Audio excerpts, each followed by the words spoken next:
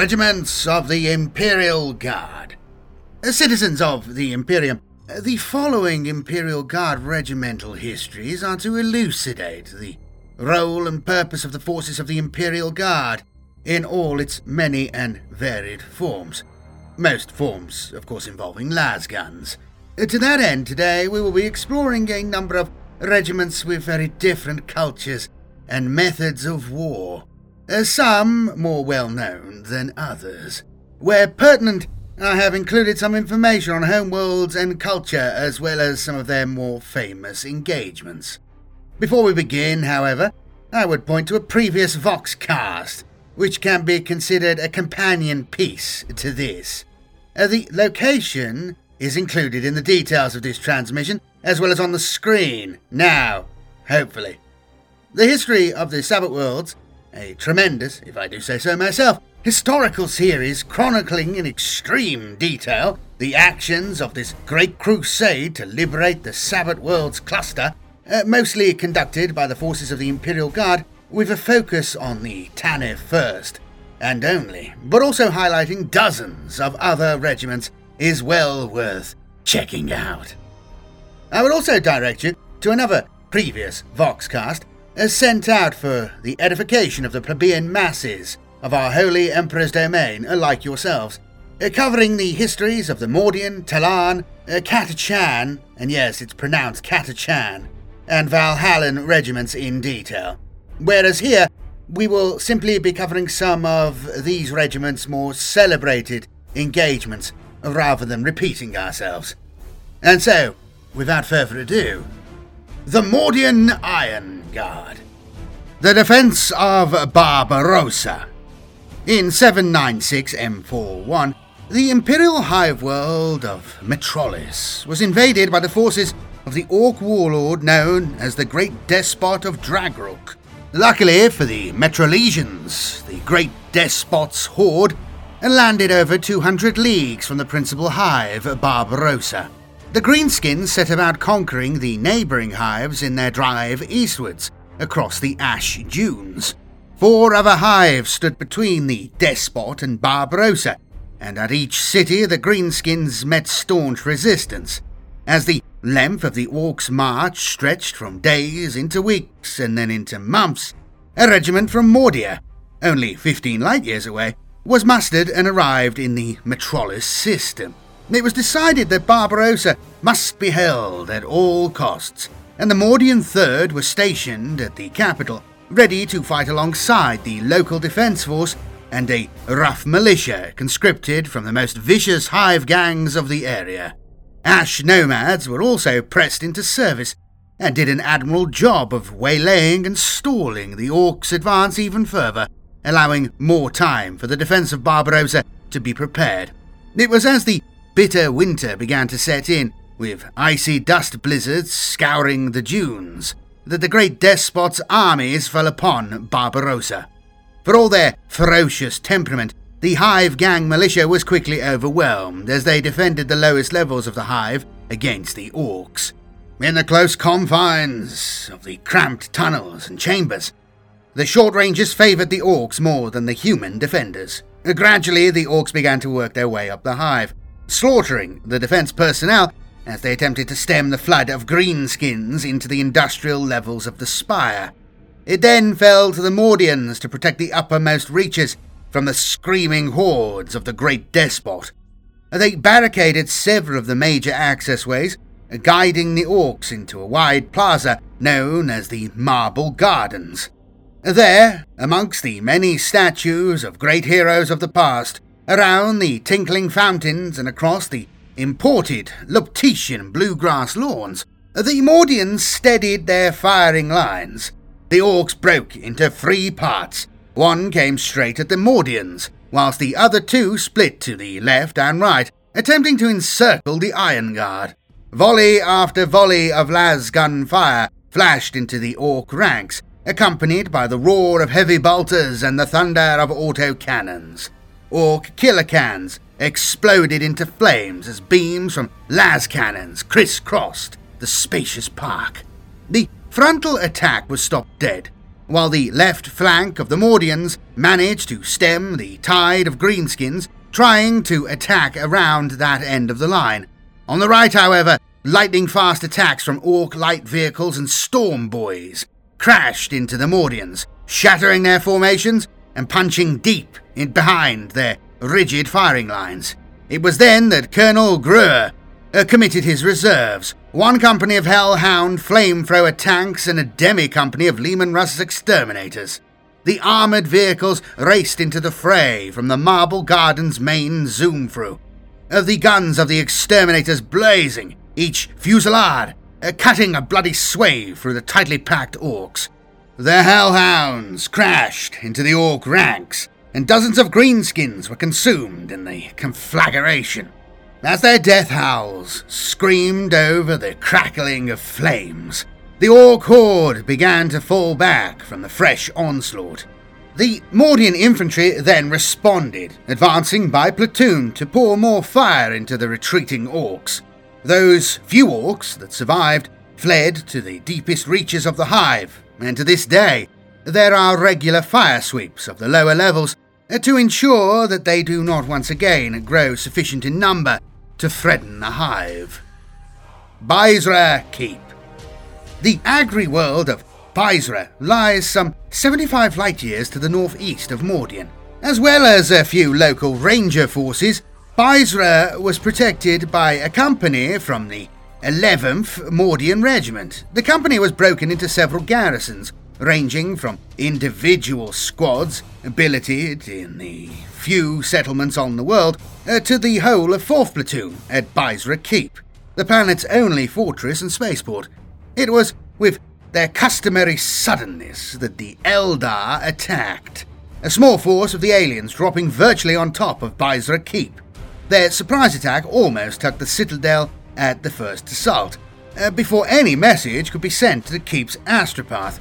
However, a valiant last stand by the platoon's 3rd and 4th squads, who died to a man, held up the Guardians and Aspect Warriors long enough for the astropath to project a distress call into the ether. For several hours the platoon held the bastion walls, stirred to marvellous acts of valour by the example set by Commissar Dower, the brave Commissar who single-handedly slew a squad of striking Scorpion Aspect Warriors after Lieutenant Lage and his command section were killed. A true hero of the Imperium. He later fell whilst hurling himself at the cabal of warlocks leading the Eldar attack. His power sword is now preserved in a stasis chamber in Baizra Keep's armory. The time earned by the valiant defence of the keep was used wisely by the rest of the company across Baizra, who mustered the local militia and saw the farmers and their families safely ensconced in bunkers constructed to protect the inhabitants during such an attack. It also gave Imperial Commander Horn time to escape in a shuttle with his family and aides, as is only right. The Tallarn Desert Raiders. The Battle of the Broadsword. One of the Tallarn's most famous victories in a large engagement was during the Chemos Rebellion of the late 38th millennium. One of Chemos's lords, Duke Mormont, had overthrown the rightful Imperial commander. With Tallarn located only 10 light-years from Chemos, it was unsurprising that the bulk of the Imperial Retribution Force sent to quell Duke Mormont's uprising came from there. 6 full Tallarn regiments were sent to eradicate the forces of the usurper Duke, combined with 3 Chemosian Royal Guard regiments that remained loyal to the exiled Imperial commander. Duke Mormont wanted to demonstrate his total rule of Chemos and gathered his forces, some 30,000 men, upon the plains west of the capital of Chemos. Amongst this number were several dozen large artillery guns, which far outmatched anything the Tallarn could bring. However, the Tallarn did have a sizable force of Rough Riders, giving them a distinct advantage over the infantry arrayed before them. The battlefield Mormont chose was the ground between the confluence of 2 rivers, known locally as the Broadsword due to its long, pointed shape. For a whole day, the armies marched to their chosen position, no more than a mile from each other and in plain sight of their foes. That night the campfires blazed across the tongue of dry land, and the picket sentries could hear the calls of their opposite numbers. Duke Mormont began his attack just before noon, and for the next 4 hours his army advanced on the Tallarn positions, which came under a constant pounding from the Commosian big guns. After brief skirmishes, the Tallarns would fall back from the enemy attack. As General Akir of Tallarn had planned, the rebels' pursuit left them more and more strung out and isolated from their supporting formations. A couple of hours before sunset, Akir counterattacked. He formed over half of his companies into one unstoppable division that crushed each of the enemy formations piecemeal. At the same time, his 3,000 Rough Riders encircled the Commosians' left flank and pounced on the artillery, cutting down the gun crews and setting them to rout. The cavalry then smashed into the rear of the remaining Commosian companies, who were caught between the chainswords and flailing hoofs of the Rough Riders and the volleys of lasgun fire from the Tallarns. The firing became so fierce at one point that the grass caught fire and the battlefield was swathed in thick black smoke, choking the soldiers of both sides. As Akir's infantry and tanks pressed forward, the renegades' retreat became a full rout. Within a matter of days, the few remnants of Mormont's rebel army was entirely stamped out by the pursuing Tallarn. Lorenz's grave diggers.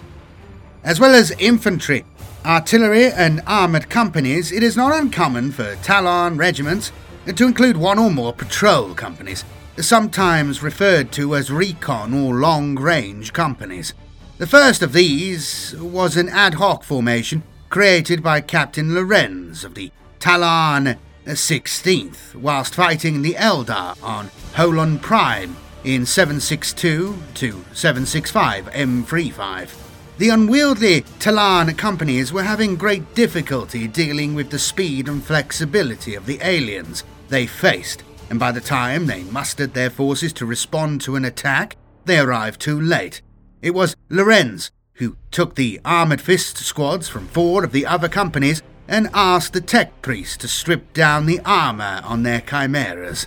This gave Lorenz's raiders a transport that could carry them quickly across the dunes. Other vehicles had a tendency to get bogged down in the sand flows, but which still boasted a powerful armament.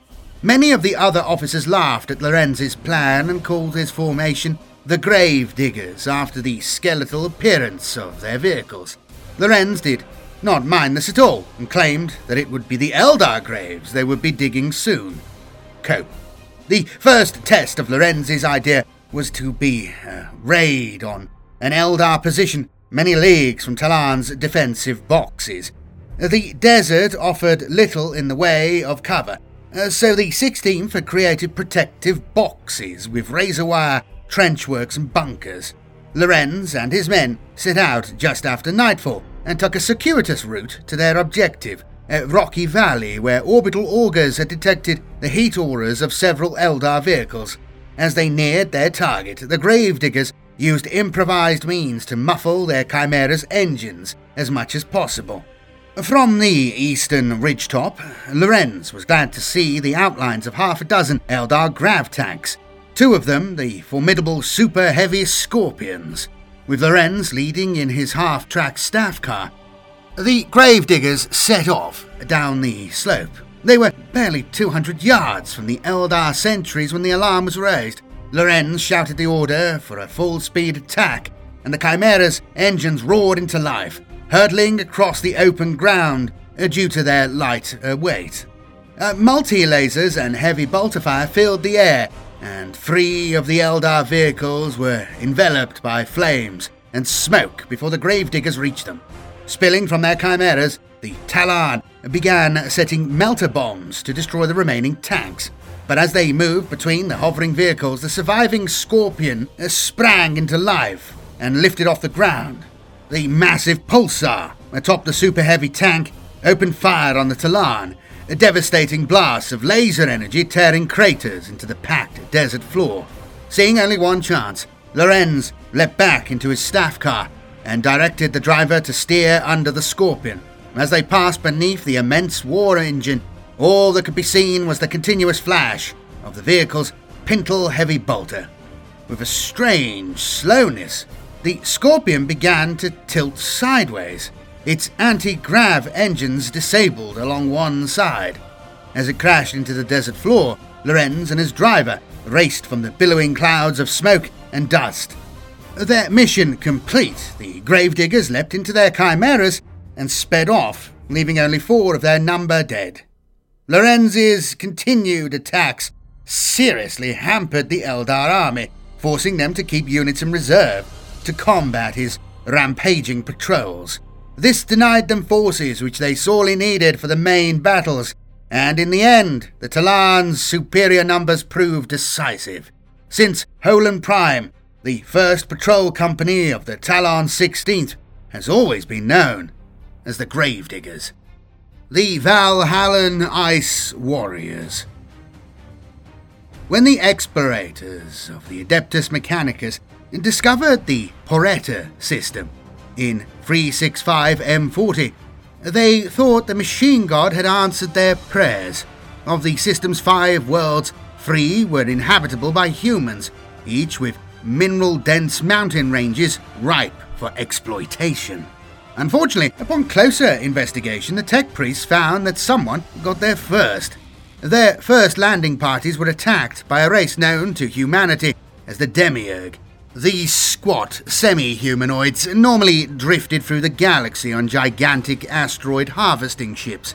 However, the ore contained within the young worlds of Poretta was too much of a prize to be passed by, and they had landed their ships and started mining.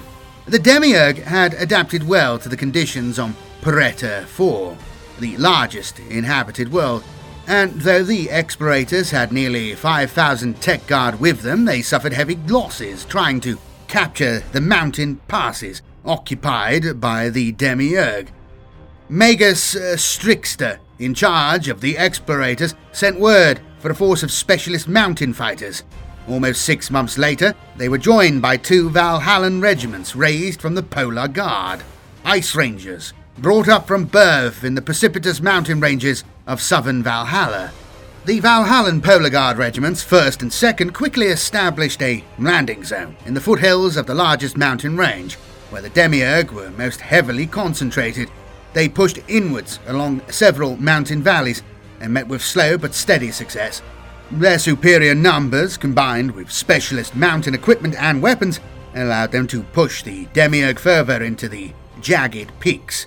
After 2 months of fighting, they came across a major valley that stretched for nearly the whole 700 miles of the mountain range's length.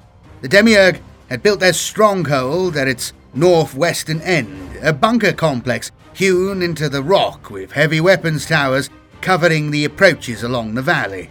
Commander Yurov of the Polar Guard 2nd was in charge of the assault. After a sustained orbital bombardment from the Adeptus Mechanicus' fleet and the Navy transports that had brought the Valhallans, Yurov's Polar Guard attacked. The regiment was broken into 3 detachments, the largest consisting of 4 companies pushed forward along the main valley floor. The 2nd Battle Command of 3 companies attacked from another valley to the west of the Demiurge's position.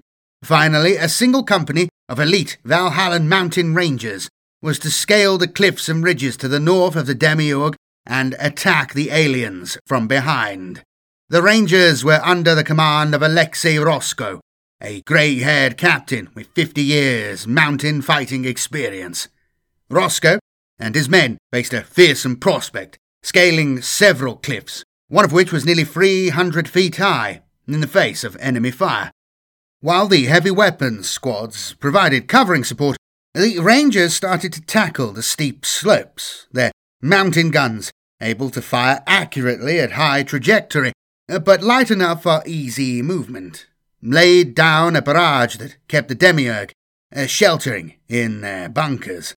Only sporadic small arms fire troubled Roscoe's company as they swiftly climbed towards the first of their objectives, a heavy weapon post that was raining fire down upon the companies attacking from the west. Once they had reached the summit, the Rangers swiftly overran the Demiurge weapons crews, killing half of them and taking the rest prisoner, to be dealt with later. Having taken the promontory, the Rangers used lightweight block and tackle to swiftly move their heavy guns from their original position to the captured summit, from which they could target the main Demiurge defences another 1,000 feet above their position. With barely a pause to help the weapons teams establish themselves, the Rangers moved on to their main objective, a secondary gateway into the Demiurge complex.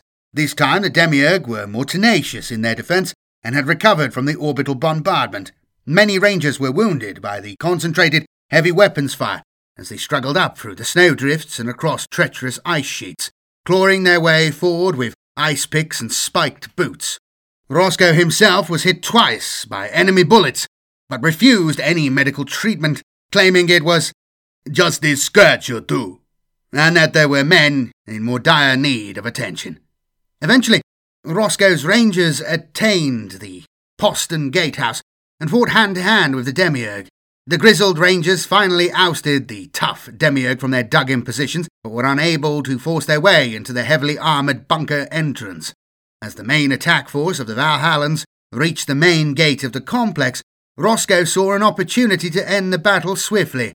There was a route open around the very tip of the mountain, above the Demiurge bunkers, which would allow his men to attack the defenders from behind their in-place defences. However, if a sizable force was to sally forth from the postern entrance, it would be his men that found themselves caught in a trap. Leaving a platoon of his fiercest fighters to hold back any counterattack by the Demiurge, Roscoe led his men on the relatively easy climb to a ridge overlooking the aliens' base.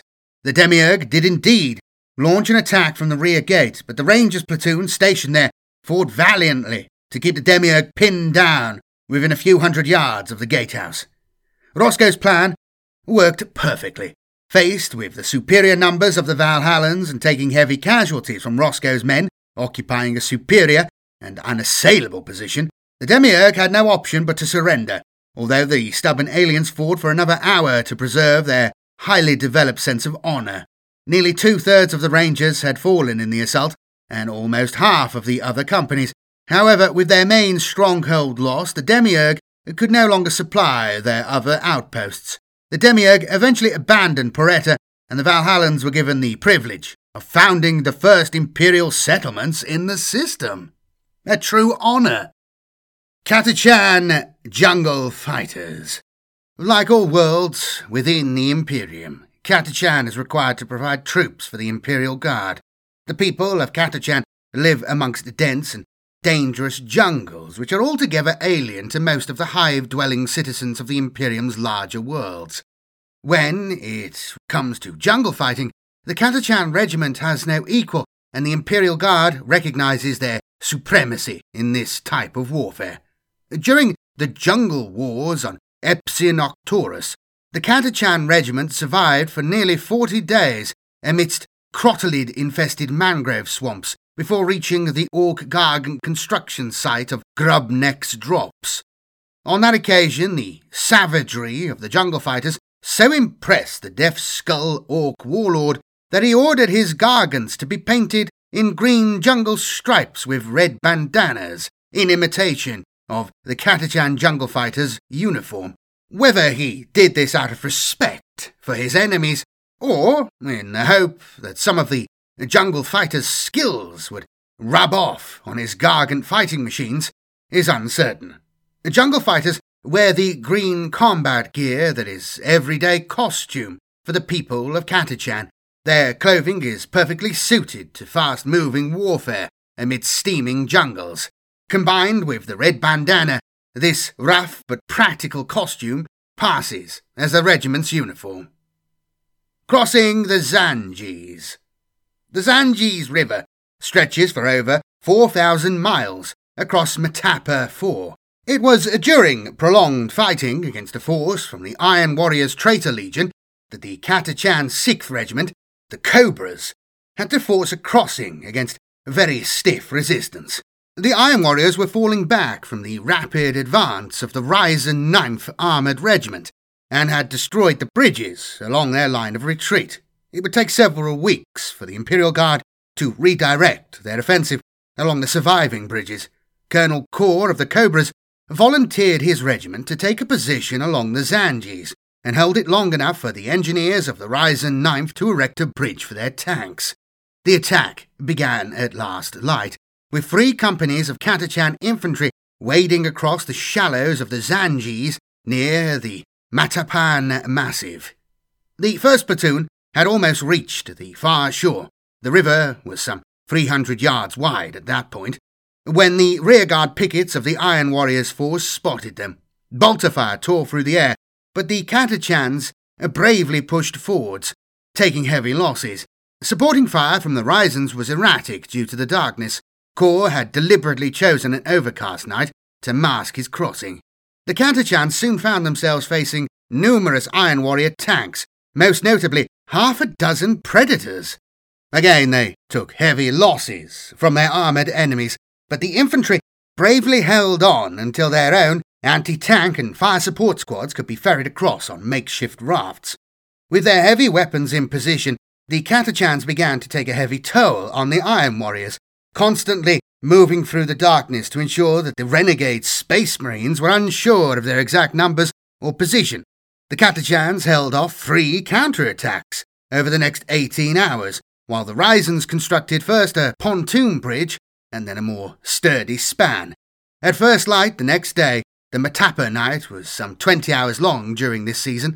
The first Ryzen tanks began to rumble across the Zanjis, allowing the Iron Warriors no chance to regroup and form a proper defensive position.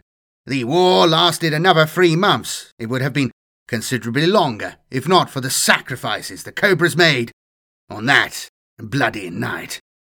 The Battle of Hell's Mount. During counter-rebellion activities on Saduja Minor, the 3rd Company of the Catachan 152nd Regiment, known as the Screaming Devils, was ordered to take an enemy-held position within the tangled jungle valleys of the Sierra Peaks. The enemy was well dug in, with a network of underground bunkers and tunnels allowing them to move around the mountainside beneath the surface, avoiding the reconnaissance and bombing runs of the Imperial Navy aircraft that patrolled the skies overhead. After a preliminary attack by stratocraft and artillery, the 3rd Company began to fight their way up the steep slopes, made all the harder because recent rains had turned the jungle floor into a quagmire of mud and rotting leaves. However, using their lifelong training and knowledge, the Catachans managed to work themselves into range of the rebel position with minimal casualties. A prolonged firefight then ensued, and eventually it was Lieutenant Foley who led the 2nd Platoon on a direct assault, using his flamer-equipped squads to push the traitors back into their underground warren. Vicious tunnel fighting continued for almost an hour, until explosive charges were used to collapse many of the chambers, forcing the rebels to the surface once more. Here they were easily gunned down by the Catachans, whose superior fieldcraft allowed them to kill many times their own number. To the locals, the mountain is now known as Hell's Mount, in reference to the raging fires and billowing black smoke that engulfed the crest during the fiercest period of fighting.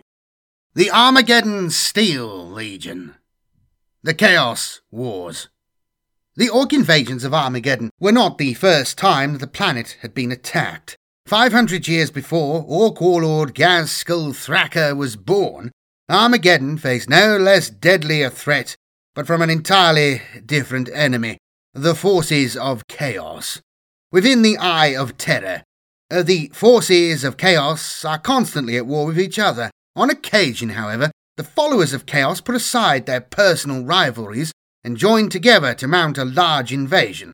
Sometimes the assembly of such an invasion force will be triggered when a space hulk drifts near to a planet that is in thrall of the Chaos gods. These ancient spaceships can be used to transport vast armies through the warp. Driven and tossed by the currents of the warp, no one can predict where or when they will reappear, least of all the warriors inside the space hulk itself. Usually the attack occurs within a few hundred light years of the Eye of Terror, but sometimes the hulk will drop out of the warp thousands of light years away. Such was the case with the first invasion of Armageddon. Travel to the planet had been disrupted for several months by severe warp storms, and the resulting food shortages caused much suffering in the overcrowded hive cities. As the situation worsened, feelings of discontent grew into outright revolt. Food riots became increasingly common, and finally, in M41474, armed rebellion broke out in half a dozen hives. The revolts were quickly put down on Armageddon Secundus, but amongst the more scattered hives of Armageddon Prime, they proved more difficult to eradicate. However, with the situation stable on Secundus, additional Steel Legion forces were sent westwards to help crush the revolt on Armageddon Prime. No additional troops were sent to the planet by the Administratum. After all, Armageddon was a very long way from the Eye of Terror, and no one suspected any more sinister cause for the revolts than civil unrest, a distressingly common occurrence on hive worlds like Armageddon. So it was that the Armageddon Planetary Defense Force was fully occupied dealing with the revolt when the space hulk Devourer of Souls, escorted by 5 World Eaters battle barges and a full Chaos battle fleet, appeared in the Armageddon system. On board these ships was a vast Chaos host, led by the demon Primarch Angron. He was the first Primarch to join with Horus when the War Master turned against the Emperor at the start of the Horus Heresy, or so the Church teaches. Angron supported the War Master in demanding a new order of discipline and martial virtue as the only way to save mankind from destruction in a hostile galaxy. He and the World Eaters Legion of Space Marines that he commanded had always been warlike and savage. Before long they were seduced into giving their fealty to Khorne, Chaos God of war and bloodshed. Thus were they damned for all eternity. Twisted and horribly mutated over the centuries, Angron became a hulking giant with skin the colour of spilt blood. He continues to serve his demonic master Khorne, smiting his foes with a mighty chaos blade of black glowing iron, etched with runes of doom and destruction.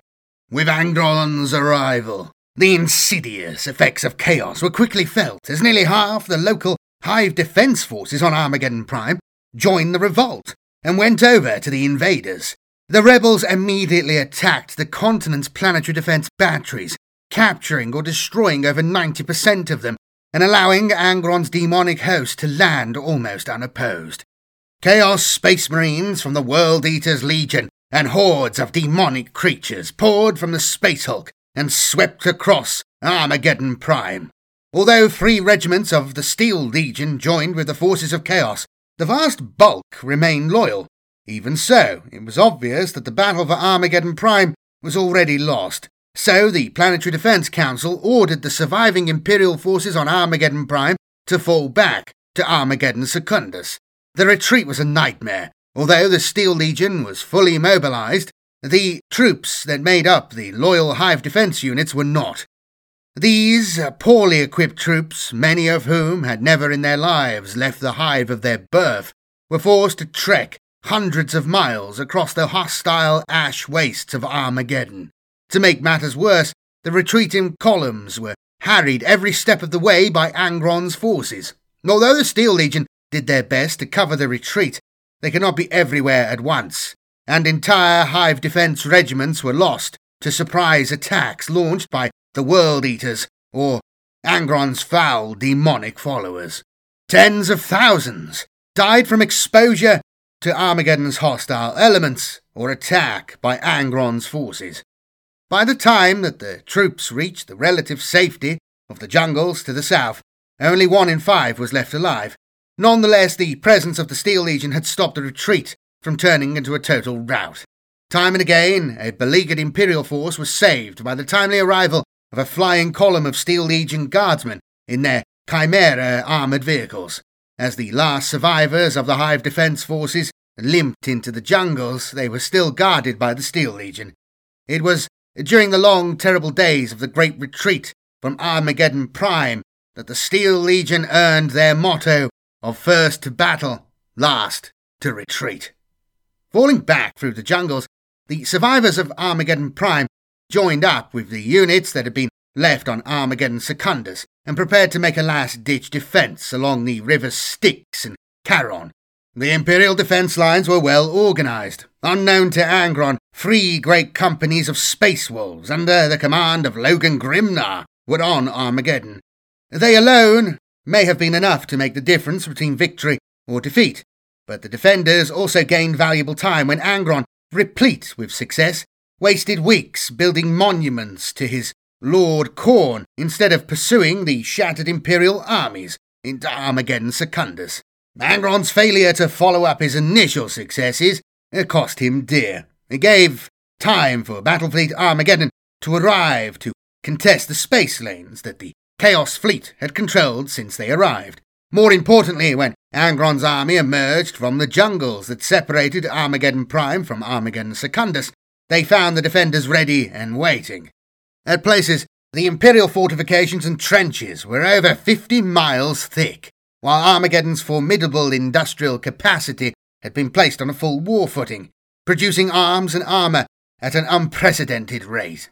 By the time Angron attacked, all the losses which the army had suffered had been made good, and nearly 24 new Steel Legion regiments had been raised and were ready to fight.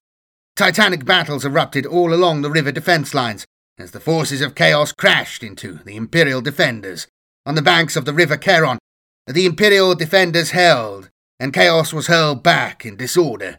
But further to the west, Angron led the attack personally, smashing deep into the Imperial lines and leading his forces towards Infernus and Hell's Reach hives. It was at this moment that the Defence Council played their trump card. A full company of Grey Knights, whose assistance had been requested as soon as the Council were aware of the dangers that faced Armageddon. Only the Grey Knights had the ability to truly defeat an entity such as Angron. They arrived just as the Chaos Army reached Infernus and Hell's Reach hives, teleporting directly into the presence of Angron at the centre of his demonic host. The Grey Knights defeated the Demon Prince, hurling his spirit back into the warp from where it did not reappear for over 100 years. At the same time, the Steel Legions, spearheaded by the Space Wolves, launched a massive counterattack into the flank of the Chaos Army, which had been exposed in their headlong rush towards Infernus and Hell's Reach hives. The Imperium's armoured columns dealt the overextended Chaos forces a decisive blow. Reeling from the shattering attack, confused by the loss of their leader, the minions of Chaos attempted to fall back, but found that they were already surrounded by the mechanized units of the Steel Legion. Unable to retreat, the Chaos forces were cut to pieces by the victorious Imperial armies.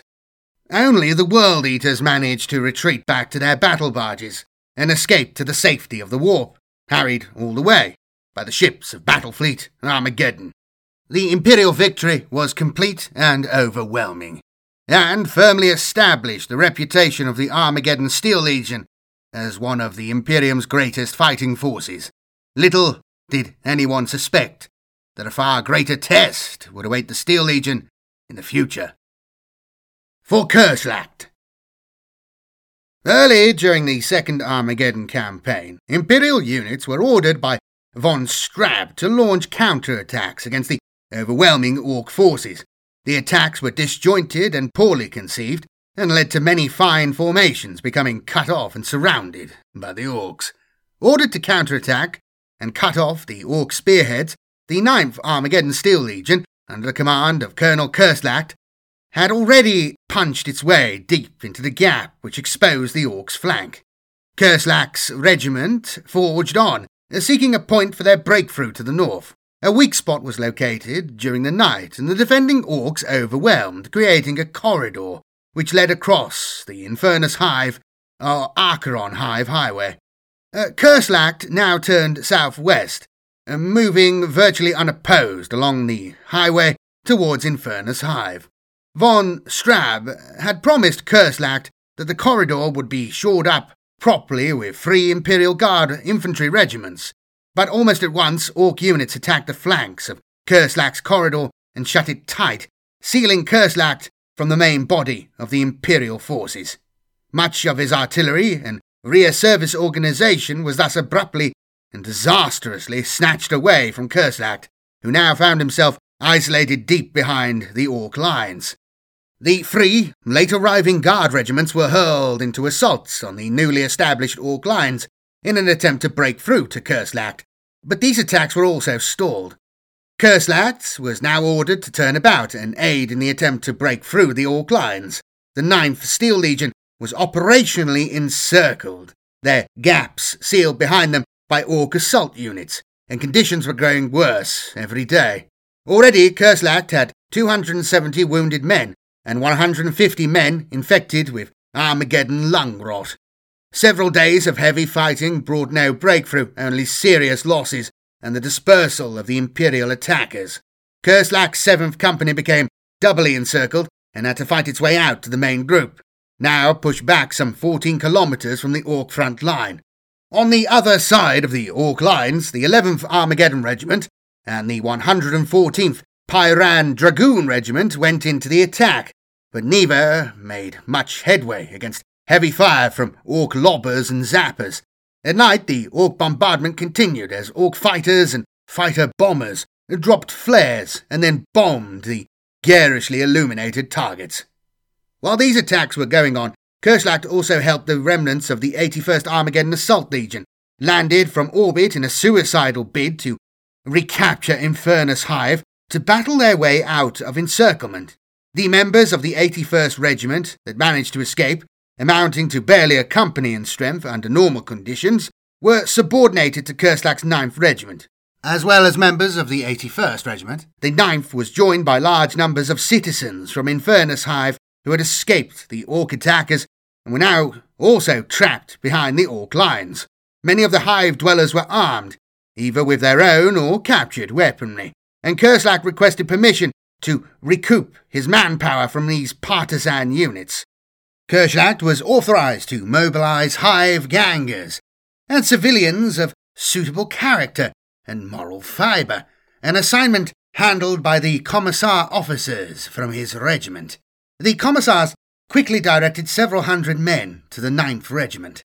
At the front line, Imperial forces prepared one final throw, by which the 50th Regiment would attempt to break across the Infernus Acheron highway and link up with Kerslacht, attacking from the rear of the Orc forces. Only a narrow corridor separated the 9th from the 50th Regiment, but it was packed with strong Orc units, ready to face a front and rear strike. The following report by Kerslacht shows one action he contemplated. Strength of regiment and length of front oblige me to attempt to break out rather than continue offensive operations to the south. Initiative visibly with the enemy. No reserves. In such conditions suggest offensive plan. 1. To break encirclement ring to meet 50th Regiment in general direction of Acheron Hive. 2. To this end, to concentrate assault force of 1st and 2nd Companies Armageddon Steel Legion, elements of 81st Mobile Assault Regiment, and Partisan Detachment Zabo. 3. Attack with above force aided by 50th Regiment units and possibly 10th Regiment to seize the old motor road in the Xanthon Heights sector. Thereafter to dig in on motor road in indicated sector. 4. After my link-up with Coldin, commander of the 50th Regiment, to bring all my regiment and other assigned units and drive regiment across Xanthon Heights to join with 3rd Army Front or for other assignment. Kerslacht's plan was a good one and would have worked. Disastrously, however, the attack was held up for several hours while von Straub dithered as to whether to give permission to carry out the operation. By the time he consented, further Orc forces had been brought up and Kerslacht found himself under attack from the south, while at the same time trying to break out to the north. The northern assault went well, breaching the Orc lines as planned and linking up with the 50th Regiment along the motor road. To the south, things were far more desperate. Kerslacht personally led a fighting withdrawal, as the 3rd and 6th Companies valiantly tried to hold up the Orcs long enough for the rest of the regiment to escape. Slowly giving ground, the 2 companies mounted a tenacious defence, using their Chimera transport vehicles to fall back to a new defensive point each time the Orcs closed in. Only half a mile separated Kerslacht from Boldin's regiment when the Orc fighter bombers caught them, blasting forward units of the 50th Regiment off the Xanthon Heights and flaying the 3rd and 6th Companies under Kerschlach's command. This small force was now systematically and literally cut to pieces. Kerschlach himself was severely wounded when his command HQ was caught by an Orc assault.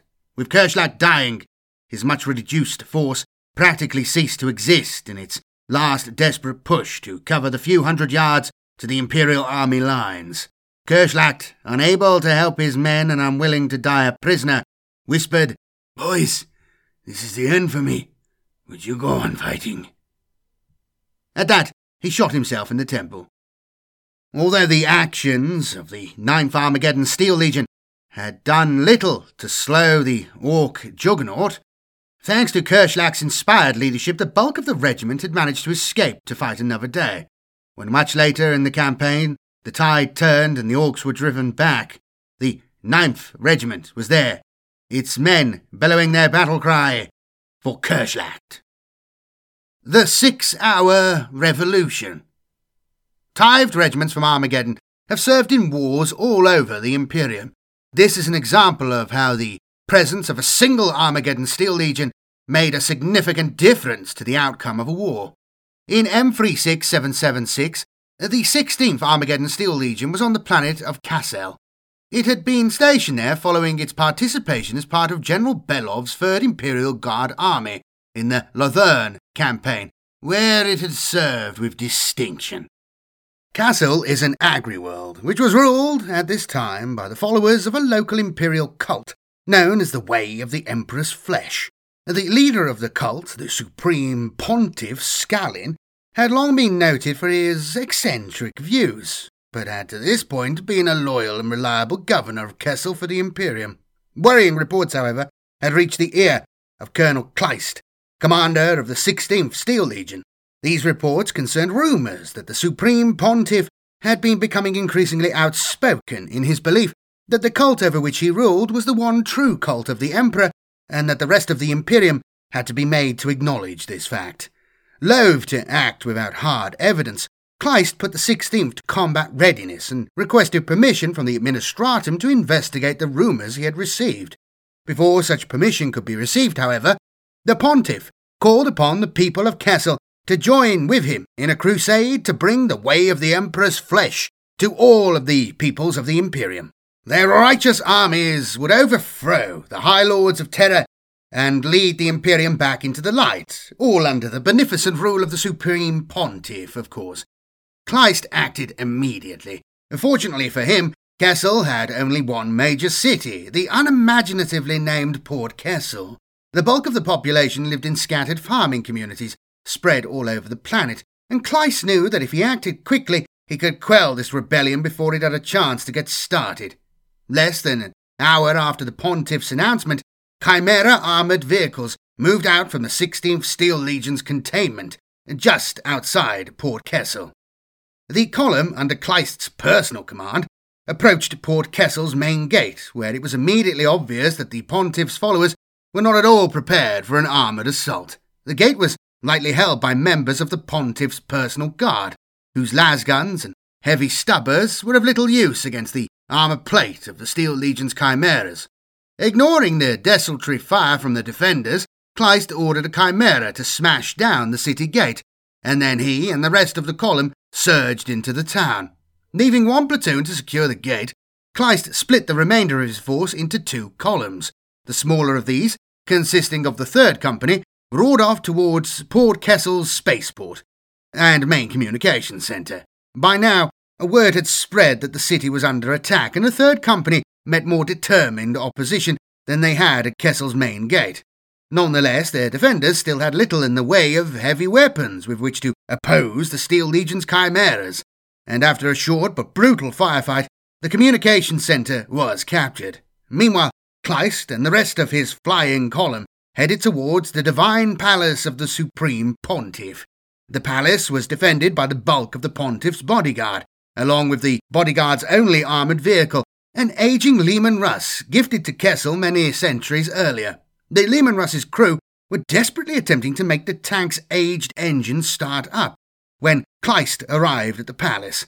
Leading from the front, Kleist's chimera charged at the Lehman Russ, shots from its multi-laser bouncing harmlessly off the tank's thick frontal armour.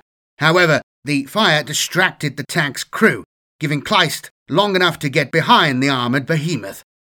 As the Chimera braked to a halt, the lascannon team, carried in the passenger compartment, threw open the top hatch and let fly at the Lehman Russ's thinner rear armour.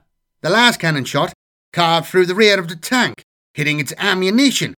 With a huge explosion, the Lehman Russ was gone. Thrown into confusion by the destruction of the tank, the remainder of the Pontiff's Guard offered little resistance to the troops in Kleist's flying column. In less than 2 hours, the Pontiff's palace was firmly in the hands of the 16th Steel Legion, and the Pontiff himself had been captured as he attempted to escape in a small skiff from the palace's wharf. The news was broadcast from the captured communication centre, and less than 6 hours after it had started, the Kessel Rebellion was over. The Kashan Xeno Riders. Imperial Guard armies often contain squadrons or even regiments of Rough Riders. The most famous of these are, of course, the Attilian regiments, fierce nomads born in the saddle who have served the Imperium since its earliest days. The majesty, speed, and ruthlessness of these warriors has led to many other regiments of horsemen being incorporated into Imperial armies. Ultimately, though, their weakness lies in the vulnerability of their mounts. There is a strong affection amongst mankind for horses, based on their long association, that encourages their weaknesses to be overlooked. In the grim darkness of the 41st millennium, however, the demands of constant war have led some to consider whether there are Xenos species that could do the job better. One of several species that have been experimented with is the hunting lizard of Kashan. Kashan is a young world, mountainous and volcanic, with thick, fast-growing jungles and oceans of primordial swamp. The hunting lizards were one of the most successful local predators. Functioning in packs, they posed a real threat to the early human colonists until they were successfully domesticated and bred in captivity. Over time, the hunting lizards became a much valued means of patrolling the wild expanses of Kashan, and when the world was populous enough to be tithed, it was inevitable that the regiments raised there would be cavalry mounted on hunting lizards. The Battle of Talavar. During the Imperial Crusade to cleanse the Farcine system, 592 to 602 M41, from the Hrud, an entire regiment of Kashan Xeno Riders served with the Imperial Guard's 16th Army.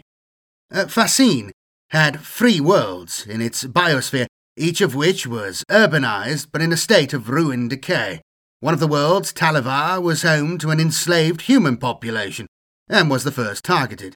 Attempts to clear the ruins with infantry regiments were wholly unsuccessful. The Hrud, emerging from their warrens, conducted highly effective hit-and-run attacks, focused on destroying ammunition and fuel stockpiles. The preternatural speed of the Hrud defeated all attempts at pursuit until the Kashan were deployed. Using feral hunting techniques, the bulk of the regiment closely pursued the Hrud, while detached squadrons raced forward on the flanks to herd them together and finally encircle them. The raids were swiftly contained, allowing the 16th Army's infantry to concentrate on launching set-piece assaults on the Hrud's warrens themselves and liberating the world. The 13th Penal Legion, under the command of Colonel Schaefer. The Imperial Guard is a vast organisation containing armies of soldiers in their hundreds of thousands and even many millions. Discipline and faith are paramount, when quite often it is the heretic and the traitor who pose the greatest threat to the future of mankind. Thus, an infraction against the military law of the Imperial Guard is usually dealt with swiftly and harshly. Battlefield executions by commissars, banishment to prison worlds, alteration into mindless servitors, or frenzied arco-flagellants are all possible fates for those who kill their fellow soldiers, loot a conquered world, or betray their officers and their emperor. Then there are those whose skills are too useful to waste. Veteran officers who countermand orders, snipers who refuse to kill, Soldiers who have seen enough death to drive them insane. These are the warriors who are spared the gallows, for they are more useful to the Emperor alive, if only for a short time, than dead or imprisoned.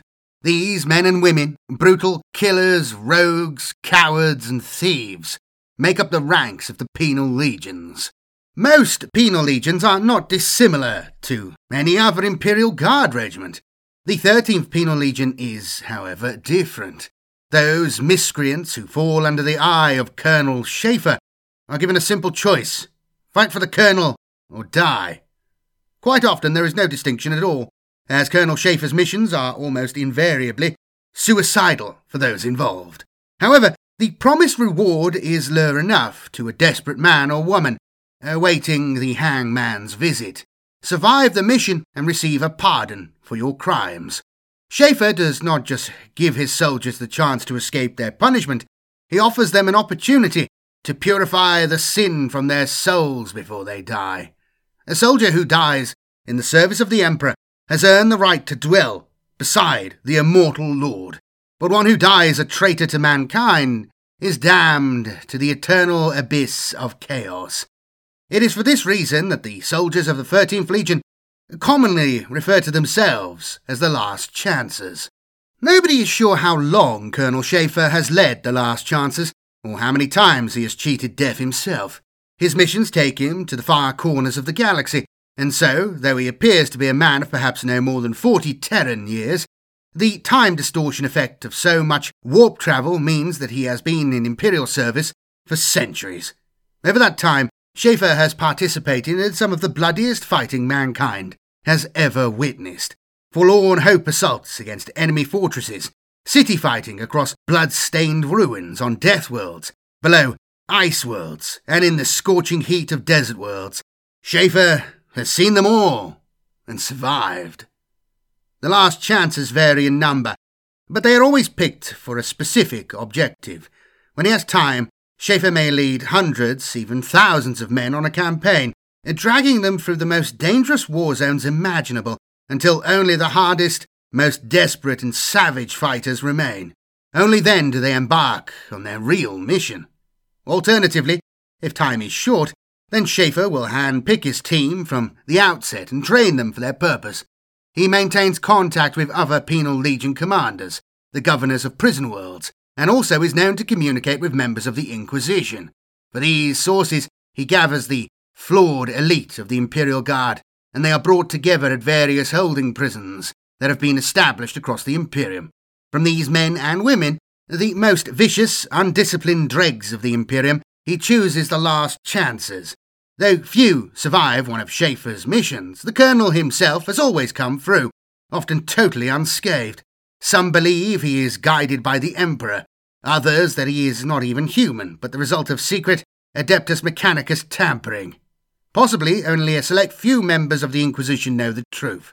However it came about, Schaefer is one of the most gifted leaders alive. He is able to push his troopers to their limits, and then beyond, using his innate knowledge of how their minds work, through a mixture of punishment and hope.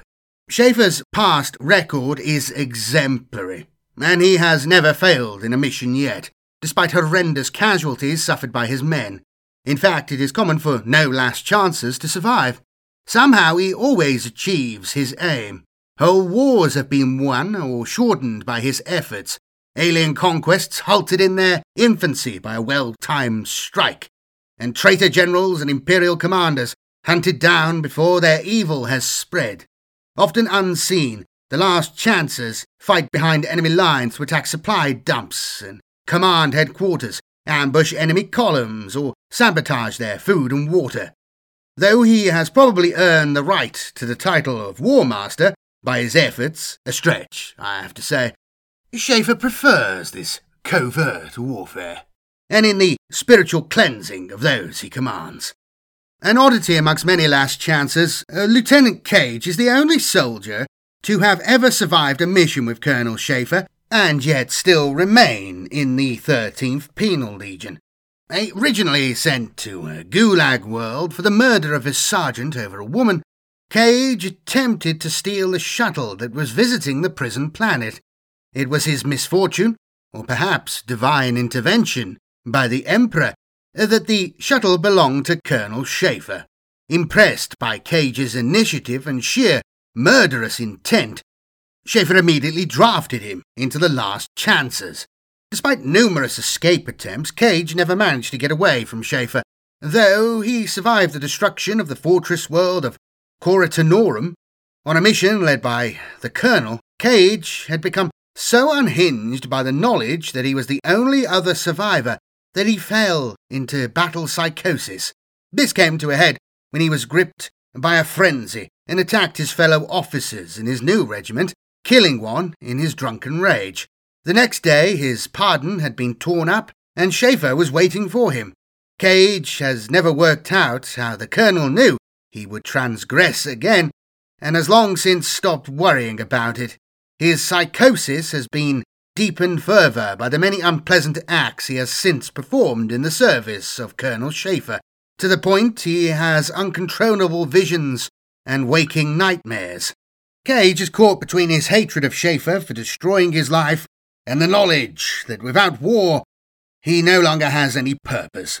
A born survivor, Cage is adamant that he will outlive the Colonel, and only then will he know some measure of peace. Or, more likely, get himself into trouble and be killed. Cage's future and Schaefer's are entwined, as it no longer matters how many times he follows the Colonel into battle. As Schaefer once told him, "You only get one last chance." Though the Colonel's current duties have led him to the far side of the galaxy, even Schaefer was once embroiled in the cataclysm that has engulfed the galaxy from the Eye of Terror. Many years ago, when Abaddon's 13th Crusade was not even a rumour, Schaefer and his hand-picked team were sent into the Eye of Terror. Only a few Inquisitors know of the mission that took place, and fewer still of its true purpose. Colonel Schaefer's goal was straightforward, if not easy. Destroy a small outpost of the Black Legion traitor Space Marines. Assembling his squad, Schaefer was transported by a specially shielded starship through the Ark's gap into the Eye of Terror itself. 3 navigators died locating the demon world of Gorthester, but eventually the Last Chances were deposited on the planet, out of range of any detection augurs the enemy may have possessed. There was no day or night on Gorthester, only an endless sky of purple haze that roiled with violent storms. The Last Chances had to fight their way across this inhospitable realm, battling nightmarish demonic entities and the planet itself. The 6 survivors of the 12-man team that had landed breached the perimeter of the outpost under the cover of a massive tempest, so destructive that the ground trembled beneath their feet. Schaefer led his men on a cleanse of the guard buildings that surrounded the traitor complex, dispatching the few traitor marines they encountered with brutal efficiency. However, as they cleared the last guardhouse, the alarm was finally raised. Dashing across the open ground with the storm lashing down with acidic rain, the Last Chances rushed the central compound in the teeth of the enemy's bolter fire, losing 2 more of their number. They were about to enter the cathedral-sized central edifice when a pair of massive gates began to grind open. Through the gate came a monstrous biomechanical beast, a fusion of flesh and metal, that strode towards them on 6 piston-driven legs. The roars of the demon engine could be heard even above the deafening thunder, its weapons bathing the Last Chances in shells and flames as it stormed towards them. Behind the defiler, 6 traitor marines advanced, their bolters booming. The Colonel himself was bathed in demonic fire, but leapt clear, his clothes ablaze, and hurled a cluster of melter bombs at the machine. The detonations tore the demon engine apart from below, releasing the trapped demon within. Before its essence dissipated, the demon ripped apart 2 more of Schaefer's men, and tore through the squad of Black Legion Marines that had accompanied it. Seizing the opportunity that had presented itself, Schaefer led the 2 remaining Last Chances on a charge through the open gates. Within the huge, vaulted chamber beyond, they found the dormant shells of 5 more of the demon engines. At its centre, the Black Legionaries had erected an obscene altar to the gods of chaos, pulsing with unearthly energies, filling the minds of the last chancers with demonic laughter. Schaefer pressed on, placing melter bombs on the Promethean barrels intended to fuel the Defiler's arcane engines. The two remaining members of the squad were reduced to gibbering wrecks by this surging chaos energy. One of them, a ghostly light in his eyes, hurled himself at Schaefer with murderous intent. Schaefer shot him between his eyes with his bolt pistol before dragging the other unfortunate clear. As they escaped the compound, the melter bombs detonated, turning the outpost into a ball of fire and plasma that towered into the sky. Hideously burned, carrying the limp form of his companion, Schaefer made the trek of many kilometers back to his ship. None can say what might have happened had the Black Legion finished their construction of the Defilers. Had the Defilers been set loose, it is entirely possible they would have opened up a staging point for Abaddon to launch his crusade through the Ark's Gap, rather than against the formidable defences of the Cadian Gate. For Schaefer, there was no time to rest, but even as he recuperated from his injuries, word came of the renewed Tyranid threat growing on the eastern fringe. The Necromundan Eighth, known as the Spiders. The Eighth are drawn from the Spider clan of the Palatine Hive complex on the hive world of Necromunda, and are famed throughout the Necromundan subsector for the ferocity bred into them from an early age amidst the lawless levels of the Underhive. The Spider clan is the dominant gang of the lower levels of the Palatine Hive, and for many centuries has been supplied with weapons and equipment by the Hive governor in return for keeping the criminal activities of other gangs under control. The Spiders are, on paper at least, considered a standing unit in the Necromundan Planetary Defence Force, and have been tithed to fight off-world on many occasions throughout their long history. When the Spiders are recruited into the Guard, they are organised into platoons that comprise an entire gang. The officers are prominent individuals in the Spider clan, and command enormous respect and sometimes fear from the gangers under their command.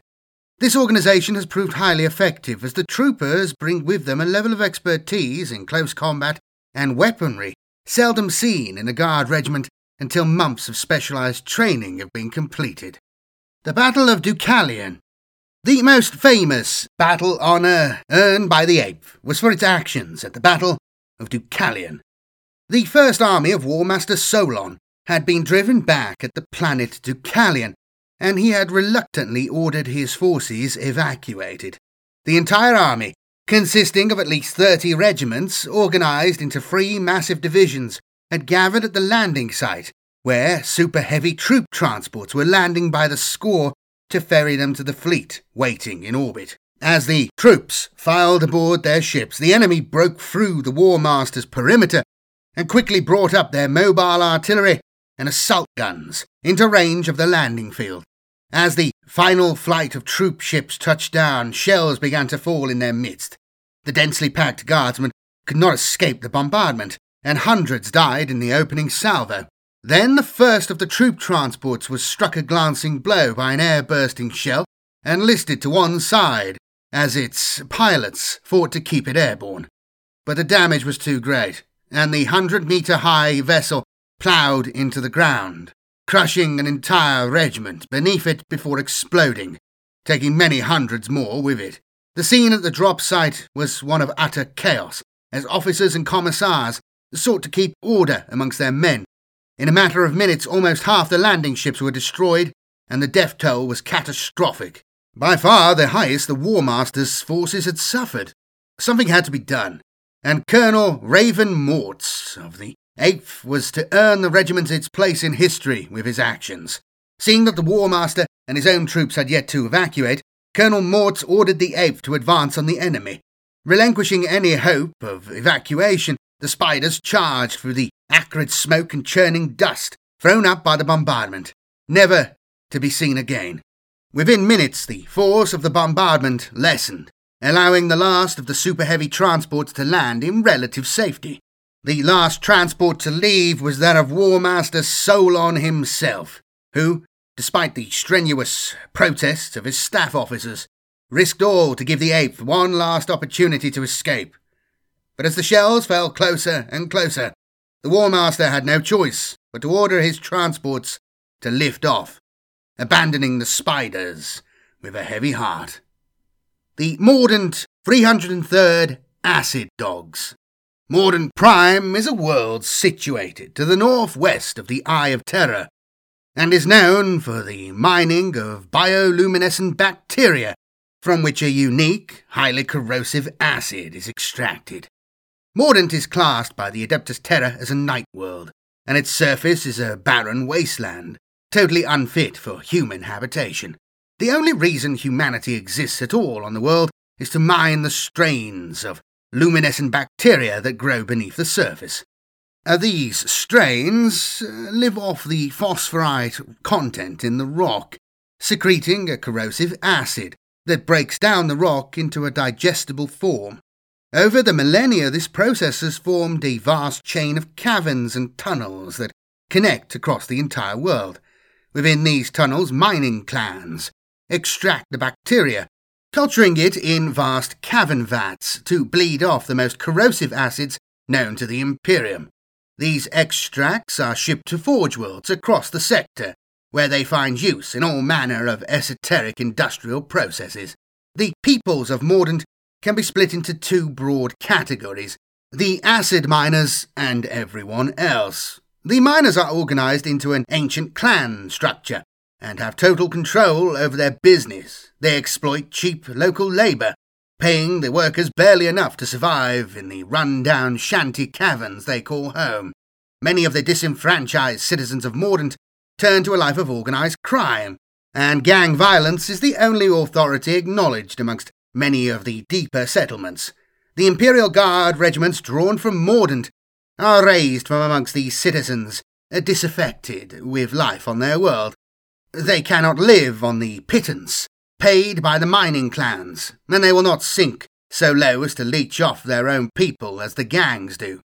The 303rd Regiment is just such a unit, and as with any other Mordant force, is generally fielded in war zones where the troopers' native affinity with darkness and confined spaces can be best utilised. Mordant regiments are often fielded on night worlds, and are known to make excellent tunnel fighters when the need arises. The Delphic Infestation. The 303rd Regiment was originally a planetary defence force until tasked with keeping the peace in and around deep-core mining settlements of Delphic Sink. The local gangs and the heavies employed by the mining clans had for many years engaged in a violent struggle against one another for control of the many hundreds of subsidiary tunnels in the area. The gangs for smuggling and the clans for access to the rich acid seams. When a work party failed to report back at the end of their shift, no one paid any heed, assuming that the miners had fallen prey to an outlaw gang using the tunnels to circumvent the Arbites and militia patrols. But over the course of several months, more and more men went missing, and soon the problem could be ignored no longer. The troopers of the local PDF garrison were sent to investigate.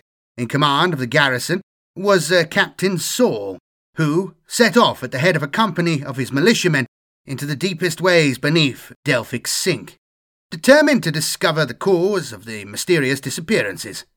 After-action reports logged by Saul tell of a deep reconnaissance of the tunnels, aglow with bioluminescent bacteria, through which humans had never passed.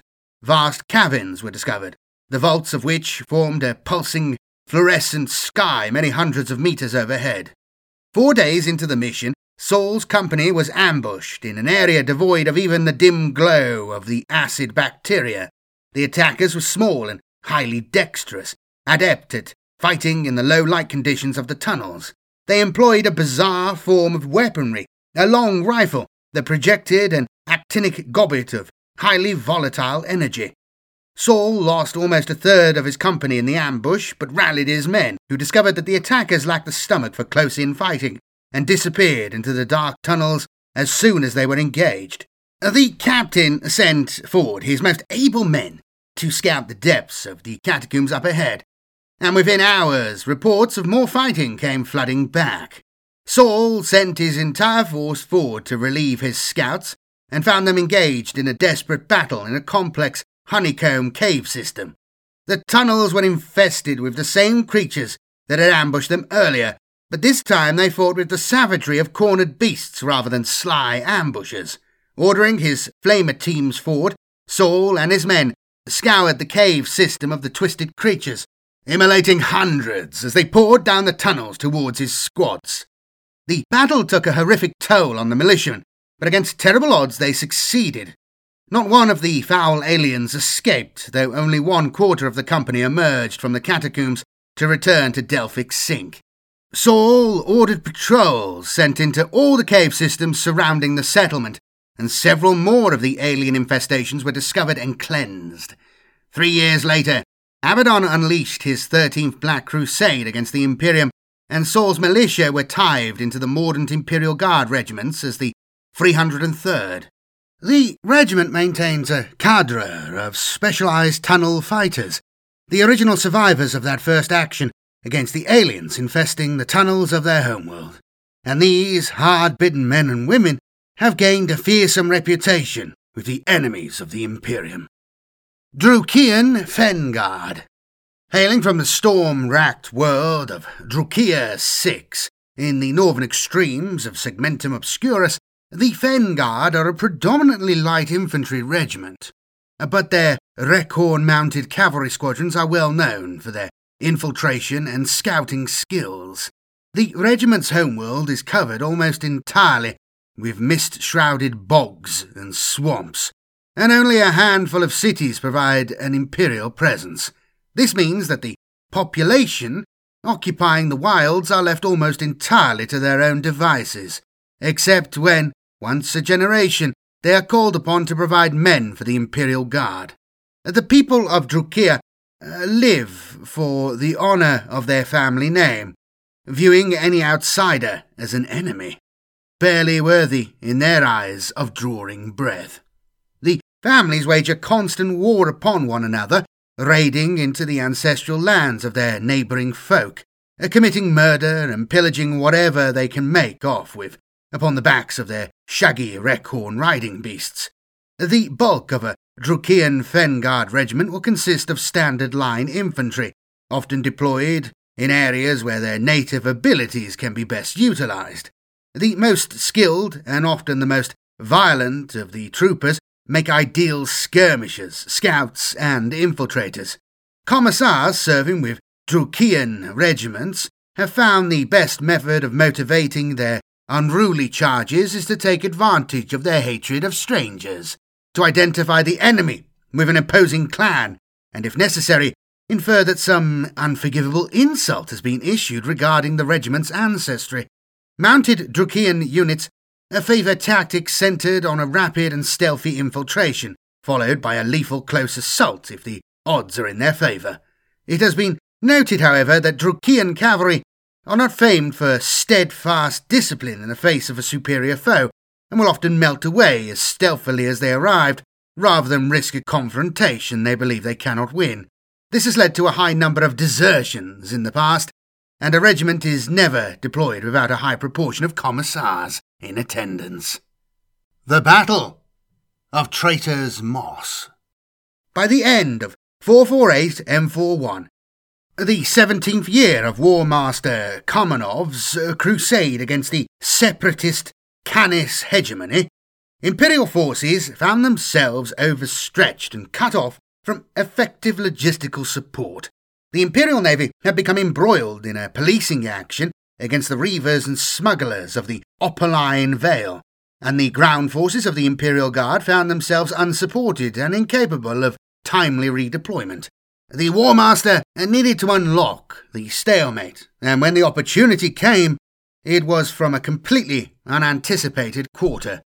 The Drukian 72nd, commanded by Colonel Wharton, was scouting the world of Alien 7 in preparation for a push into the alien system.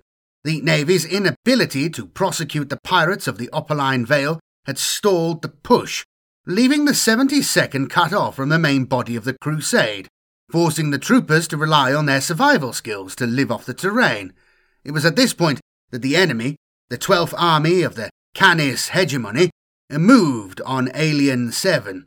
The first sign that a planetfall was imminent came when a patrol of Drukian light cavalry encountered a unit of enemy pathfinders scouting the lowlands of alien central Velt. Colonel Wharton ordered his patrols increased, but instructed his men to observe the enemy from a distance rather than engage them directly. He needed to find out what they were planning, and did not want to reveal the presence of his own small force until he had the measure of his foe. Wharton realized that if he could draw the enemy onto alien, notably into the boggy areas bordering the low grasslands of the Veld, he could use the superior abilities of his force to hold the enemy until the crusade could arrive to finish them off. He also knew that his men were unlikely to prove effective unless they had the advantage of determining the time and place of the battle. Wharton ordered an enemy patrol captured, and after a necessarily brutal interrogation, used captured authentication codes to ensure the enemy landing occurred at an area of his choosing. The area Wharton chose was a vast belt of swamps and bogs that became known as Traitor's Moss, and the army of the Canis Hegemony fell for this trap. As the vanguard took position amidst the swamps, the enemy began their landing. Huge troop transports homed in on the signal beacons he had captured from their pathfinders, each ferrying hundreds of men and tanks.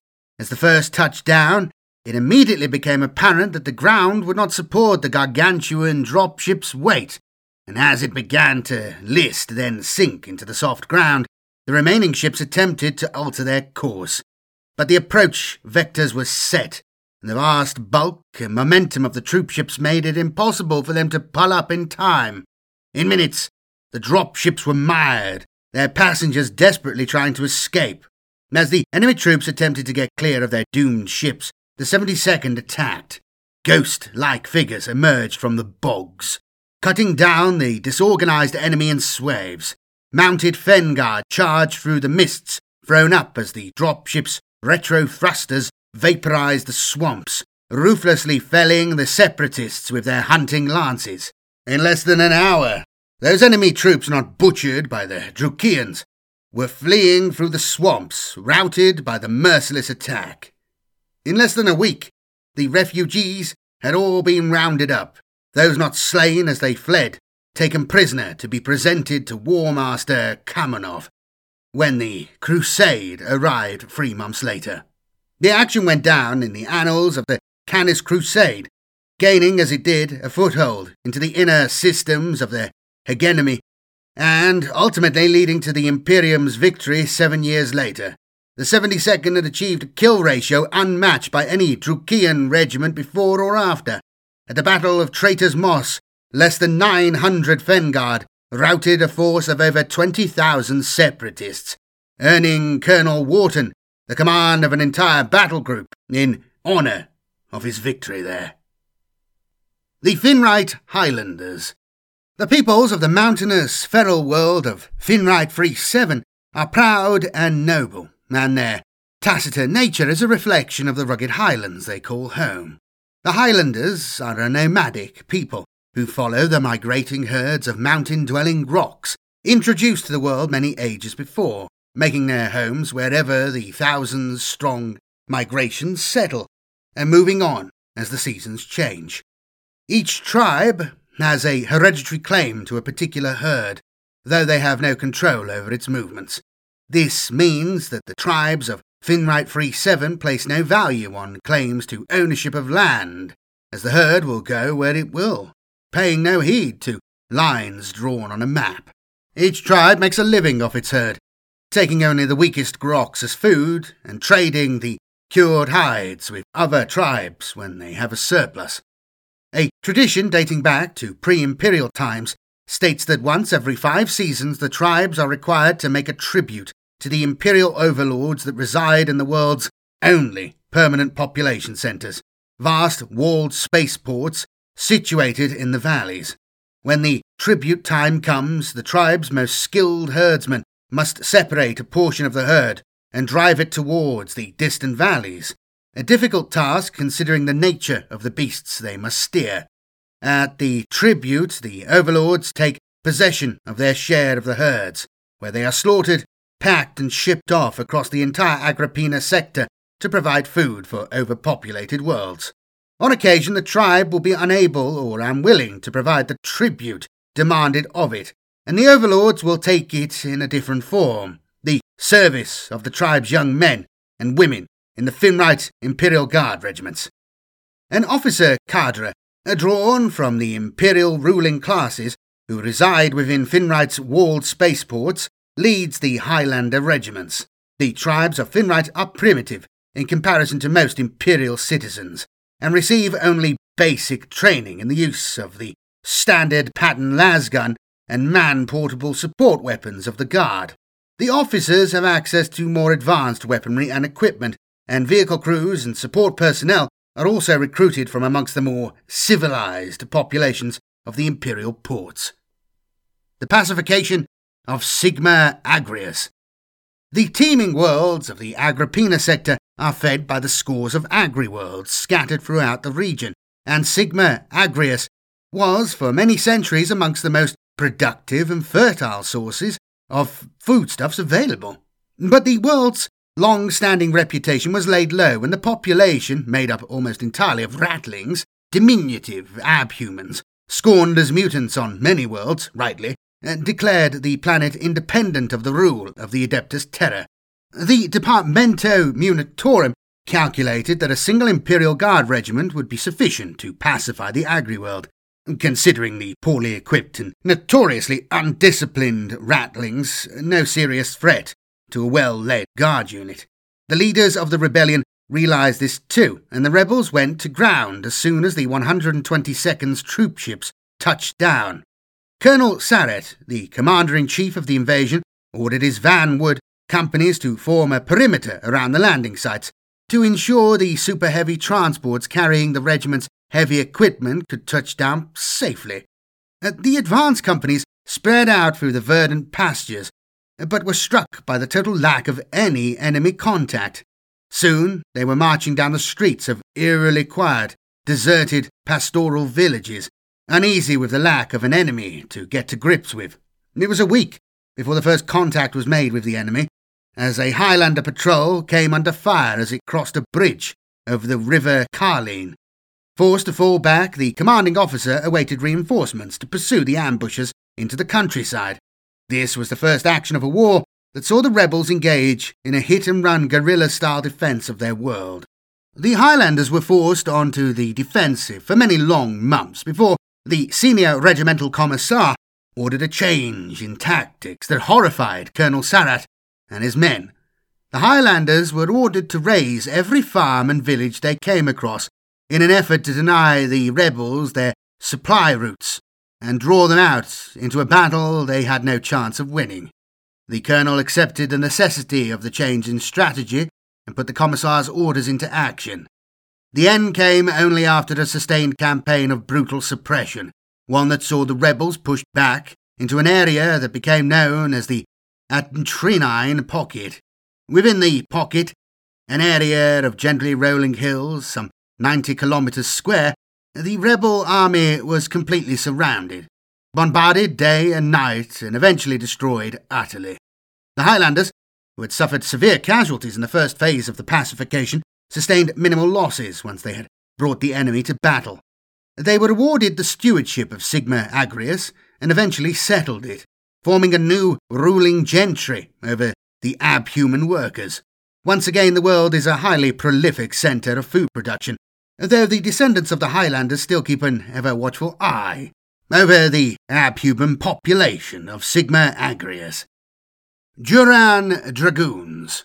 The Duran regiments are primarily mechanized infantry, with the bulk of their soldiery being carried into battle in Chimera armoured fighting vehicles. The Duran regiments maintain large armoured formations and, in keeping with this, have close ties with many armoured companies of the Imperial Guard, such as the Narminians and the Ketzok 17th. These long associations have seen the Durans a part of the forward elements of many campaigns, exploiting the gaps smashed in enemy lines by the heavier tanks of the armoured companies and holding the ground gained against all odds.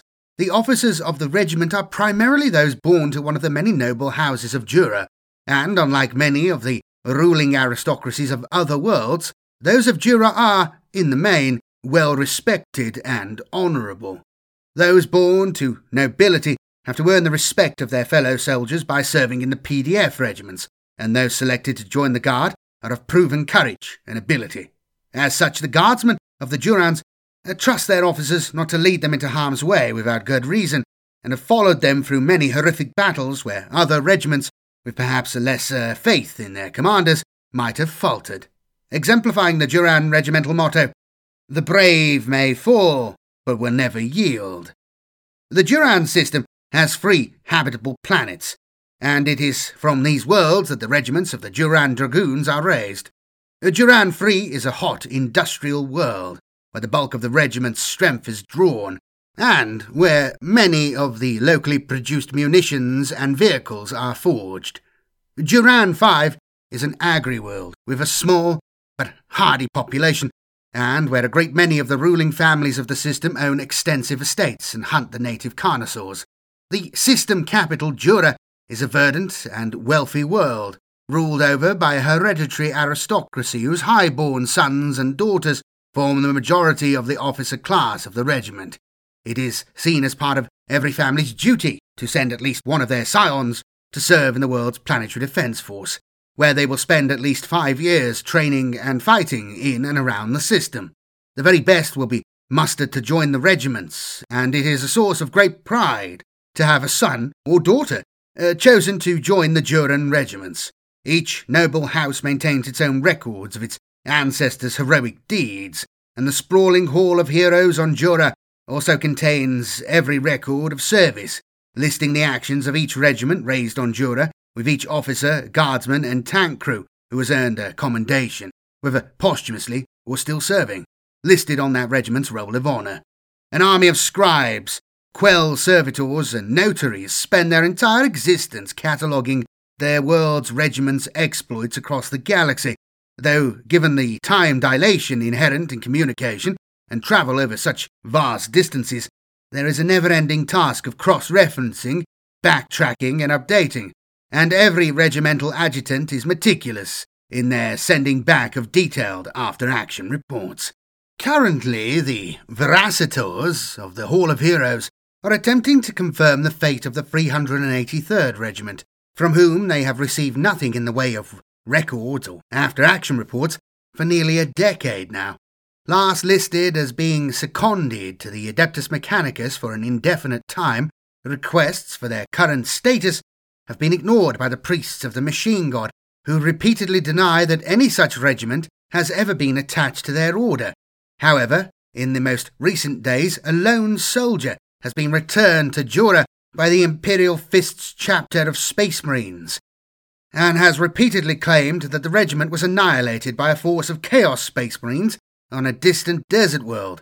But this man is a known low character, with a history of repeated drunkenness and disciplinary infractions, and his claims are not taken seriously. The Elegan Salient.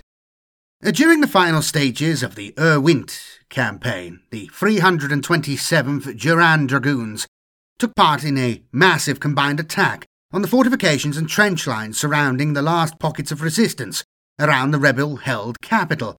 The Jurans were part of a force given the task of attacking an area of the line known as the Elegan Salient. Intelligence had claimed that repeated bombing sorties launched by marauders of the Imperial Navy had disrupted supply columns to such an extent that the forces defending the salient had ammunition for perhaps a few volleys at most. Normally, armoured companies would undertake such an action, but the decision was taken to send in the Jurans, given that resistance was expected to be minimal. The attack commenced at dawn after a lengthy bombardment from a dozen artillery platoons attached to the 327th. The Chimeras, carrying the Juran guardsmen, sped across the cratered ground at speed towards the enemy lines. But as the gap closed, a concentrated fusillade of anti-armour fire decimated the lead vehicles. As volley after volley hammered the Jurans, it became clear that the rebels were as well supplied as any other part of the line.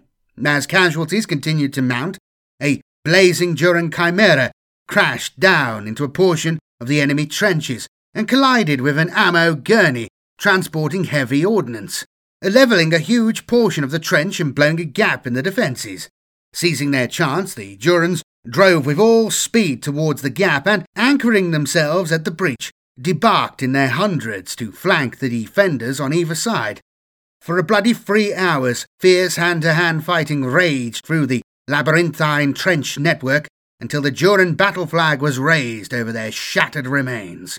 Rebel forces counterattacked 3 times during the course of the day in an attempt to dislodge the Durans from their position, but were repulsed each time.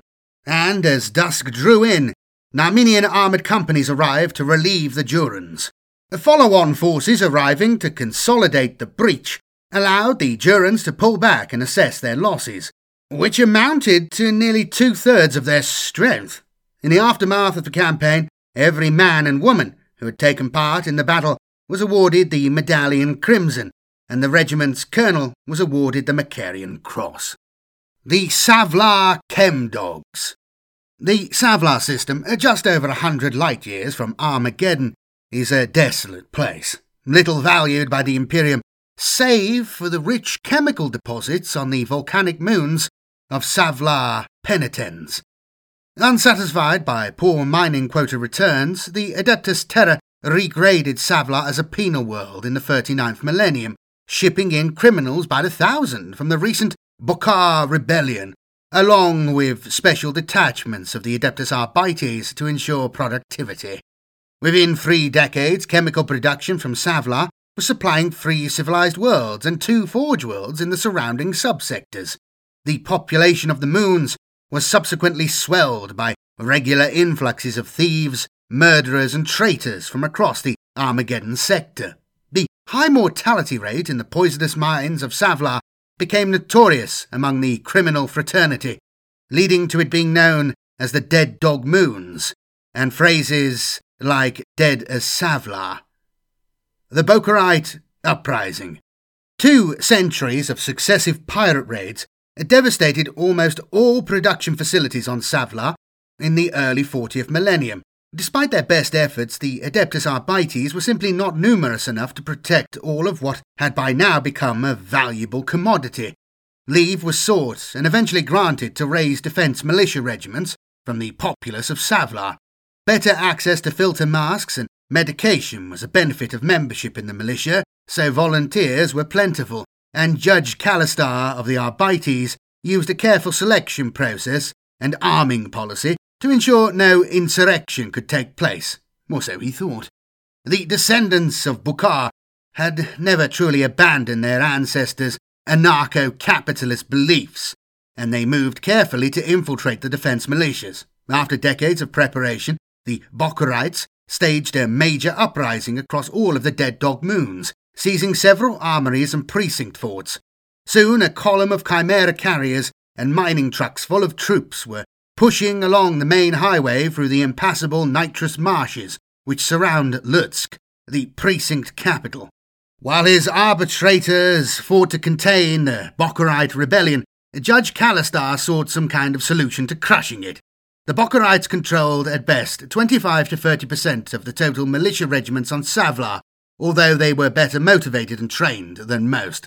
The problem was that the remaining regiments would likely leave the Bokarites and Arbites to fight each other, so they could loot the battlefield afterwards. Eventually, he concocted a plan. The Bokarite thrust was a scant 12 kilometres from the precinct capital when it ran into heavy opposition from Arbites using dismounted orbital cannons dug into hills on the route. Heavy fighting continued until dusk, with individual chimeras having to draw back to the truck column to replenish their ammunition. As the light faded, chem-crazed militiamen emerged from the supposedly impassable nitrous swamps on either side of the highway.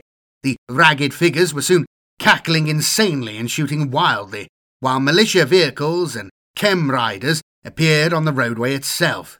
The Bokarite column was densely packed and found itself in serious trouble. Vehicles and men struggled to turn about and deploy, taking constant casualties as trucks blew up from lasfire and grenades. Finally, the order was given to disengage, and the Bokarites tried to fight their way clear, but they were hemmed in on all sides. Individual pockets of resistance flared where a squad or chimera stood off the swarming convicts for a time, but all too quickly the Bokkerites were dragged down by their less ideological fellow inmates. By dawn, the highway had been picked clean, save for the skeletal wrecks of burnt-out vehicles. In light of the ability of Savlar to control its own affairs, the right to raise defence regiments stayed in place despite the Bokkar incident. By the mid-30th millennium, Orc incursions into the Armageddon sector had reached such severity that the first Savlar-recruited Imperial Guard regiments of so-called chem dogs were sent off-world to fight. Records show that Judge Callistar always delighted in telling the story of how the Savlar chem dogs first came into being. According to tradition, he also cited 2 motivational imperatives to every procurator colonel forming up a new regiment. 1. Tell them they can keep anything they take off the enemy. 2. Tell them that if they break the law, they'll be sent back to the Dead Dog Moons. The Death Corps of Krieg. Editor's note. Again, I would direct you to a previous Vox cast covering the origins of the Death Corps during their planet's apocalyptic civil war. And I would inform you of a lengthy Vox cast coming in the not-too-distant future, detailing the notorious Siege of Vrax's campaign. Today, however, we shall be covering a smaller but no less glorious engagement. The Eyes of the Emperor. In 213 M41, the Forge world of Casterberg in the Bathamor system fell to a surprise attack from a vast force of orcs led by warlord Skarmork. The cost of recapturing the planet was sure to be formidable, and the Death Corps regiments were amongst the first to volunteer to take part in the counterattack. In the period prior to the Imperial invasion, the Orcs constructed a system of bunkers and citadels centred upon 2 forge refineries known as Tahar Prime and Megan. Tahar Prime was taken swiftly in a flanking manoeuvre by the Krieg Death Riders on their bionically enhanced mounts, but Megan would prove to be much tougher to crack open. Without a detailed intelligence on the Orc defences, casualties were expected to be extreme and progress slow. Early in the war, Orc Storm Boys had seized Mount Herneck, a sensor outpost, from the small contingent of Imperial defenders.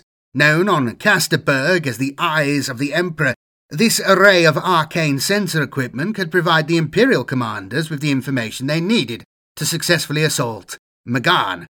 Due to the vital strategic importance of the outpost, high priority was placed on its capture, and the 95th Death Corps Regiment, the Black Guard, were tasked to retake this heavily defended location. As armoured panzer divisions and infantry forces prepared to cross the Jaxartes River towards Megan, a Death Corps breaching battalion made its way in chimeras to Mount Herneck. The battle plan was to outflank the Orcs here also, but the designated approach proved to be heavily mined and inaccessible to the force's vehicles. Despite this, the guardsmen pressed forward, abandoning damaged and destroyed vehicles along the way. Casualties were high, and many of the Death Corps' commanding officers were killed. Eventually, the Death Corps was forced to abandon the flanking manoeuvre, and Captain Venik, the highest-ranking officer left alive, decided upon a new plan, which required a direct frontal assault. Of course. Upon reaching the base of the mountain, the Death Corps disembarked from its remaining vehicles to approach the Eyes of the Emperor on foot. The force was divided into 2 groups, with each group attacking one of the 2 peaks on which the outpost was situated. Under cover of darkness, Death Corps members began scaling the steep cliffs of Mount Harnack, and 6 hours later, after fierce fighting, they captured the lower bunkers. By morning, a firebase had been secured near the Magloader station that ran to the top of the mountain.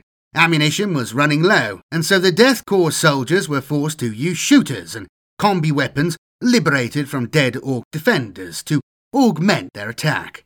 Upon reaching the outer perimeter of the fortifications, the leading platoons flattened the razor wire coils by lying down on the wire, allowing the following soldiers to step across them and assault into the fort. The attack swept into the trenches, where fighting was at desperately close quarters, with horrendous casualties on both sides. The combat raged for several more hours until fresh troops were ferried to the mountain top by the captured magloader, and the tide of battle turned in favour of the Death Corps. Flamer and Melter teams moved in to clear the trenches, and soon the Death Corps' regimental flag was raised to the top of the base's listening post antennae. The battle had lasted for 12 bloody hours and had killed 600 Death Corps members and wounded nearly 1,000 others. Captain Vinnick, posthumously promoted to the rank of colonel, also died in the attack. Even after taking a mortal wound in the early stages of the battle, he had continued to direct his soldiers until finally being carried down the mountain by medics. After recapturing the eyes of the Emperor, Death Corps regiments joined Colonel Milos Rand's panzer divisions in their thrust towards Migan. The campaign was to last another 6 months, and thanks to the intelligence provided by the Sensor Outpost, Imperial casualties were significantly lower than projected estimates. Editor's note: yes, it does say panzer divisions. I'm not making it up. Elysian Drop Troopers. The Elysians come from a verdant world some 30 light-years from Armageddon, towards the galactic hub. The Elysia system and surrounding wilderness space is notorious for its pirates, as a main trade route through the sector passes through Elysia, and the system's many swirling gas clouds and hundreds of asteroid fields provide perfect ambush sites. Through combating this ever-present threat, the Elysians are therefore well trained in ship-to-ship boarding actions and fighting in concert with orbital support when attacking isolated pirate bases. The Scopius Incident. The preferred operational style of the Elysian drop troops is amply demonstrated in accounts of the Scopius Incident. Scopius was a large asteroid in intersystem space, roughly a week's warp travel from Elysia. It was populated by the Adeptus Mechanicus, who used the otherwise lifeless rock as a facility for dangerous experimentation and analysis of potentially hazardous discoveries. It was therefore natural that when, in 873 M38, the explorator vessel Incalculus Stellar came across an alien edifice floating in wilderness space not far from Scopius, they would take it to the asteroid facility. Astropaths in surrounding sectors began to report all manner of ill omens in their messages.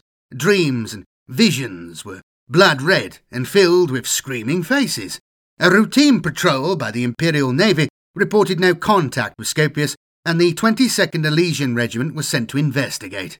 Colonel Prinz of the 22nd treated the whole of Scopius as potentially hostile and deployed several recce companies to act as scouting parties alongside Imperial Navy ground observation officers. The recce teams at first reported Scopius deserted, although the machinery seemed to be working at full volume. As the Elysians proceeded, there came sporadic reports of fighting, but Prinz could get no details. Each landing party that signalled engagement with the enemy soon fell silent.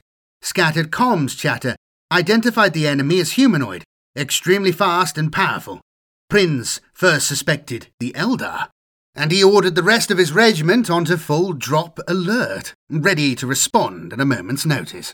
The 2 surviving companies made steady progress across Scopius, working their way towards the main factory complexes at its northern pole. It was Captain Schultz of the 3rd Recce Company who first called in an amazing discovery. The production lines had been completely altered, transformed into something completely unrecognisable to the naval tech priests accompanying the guardsmen.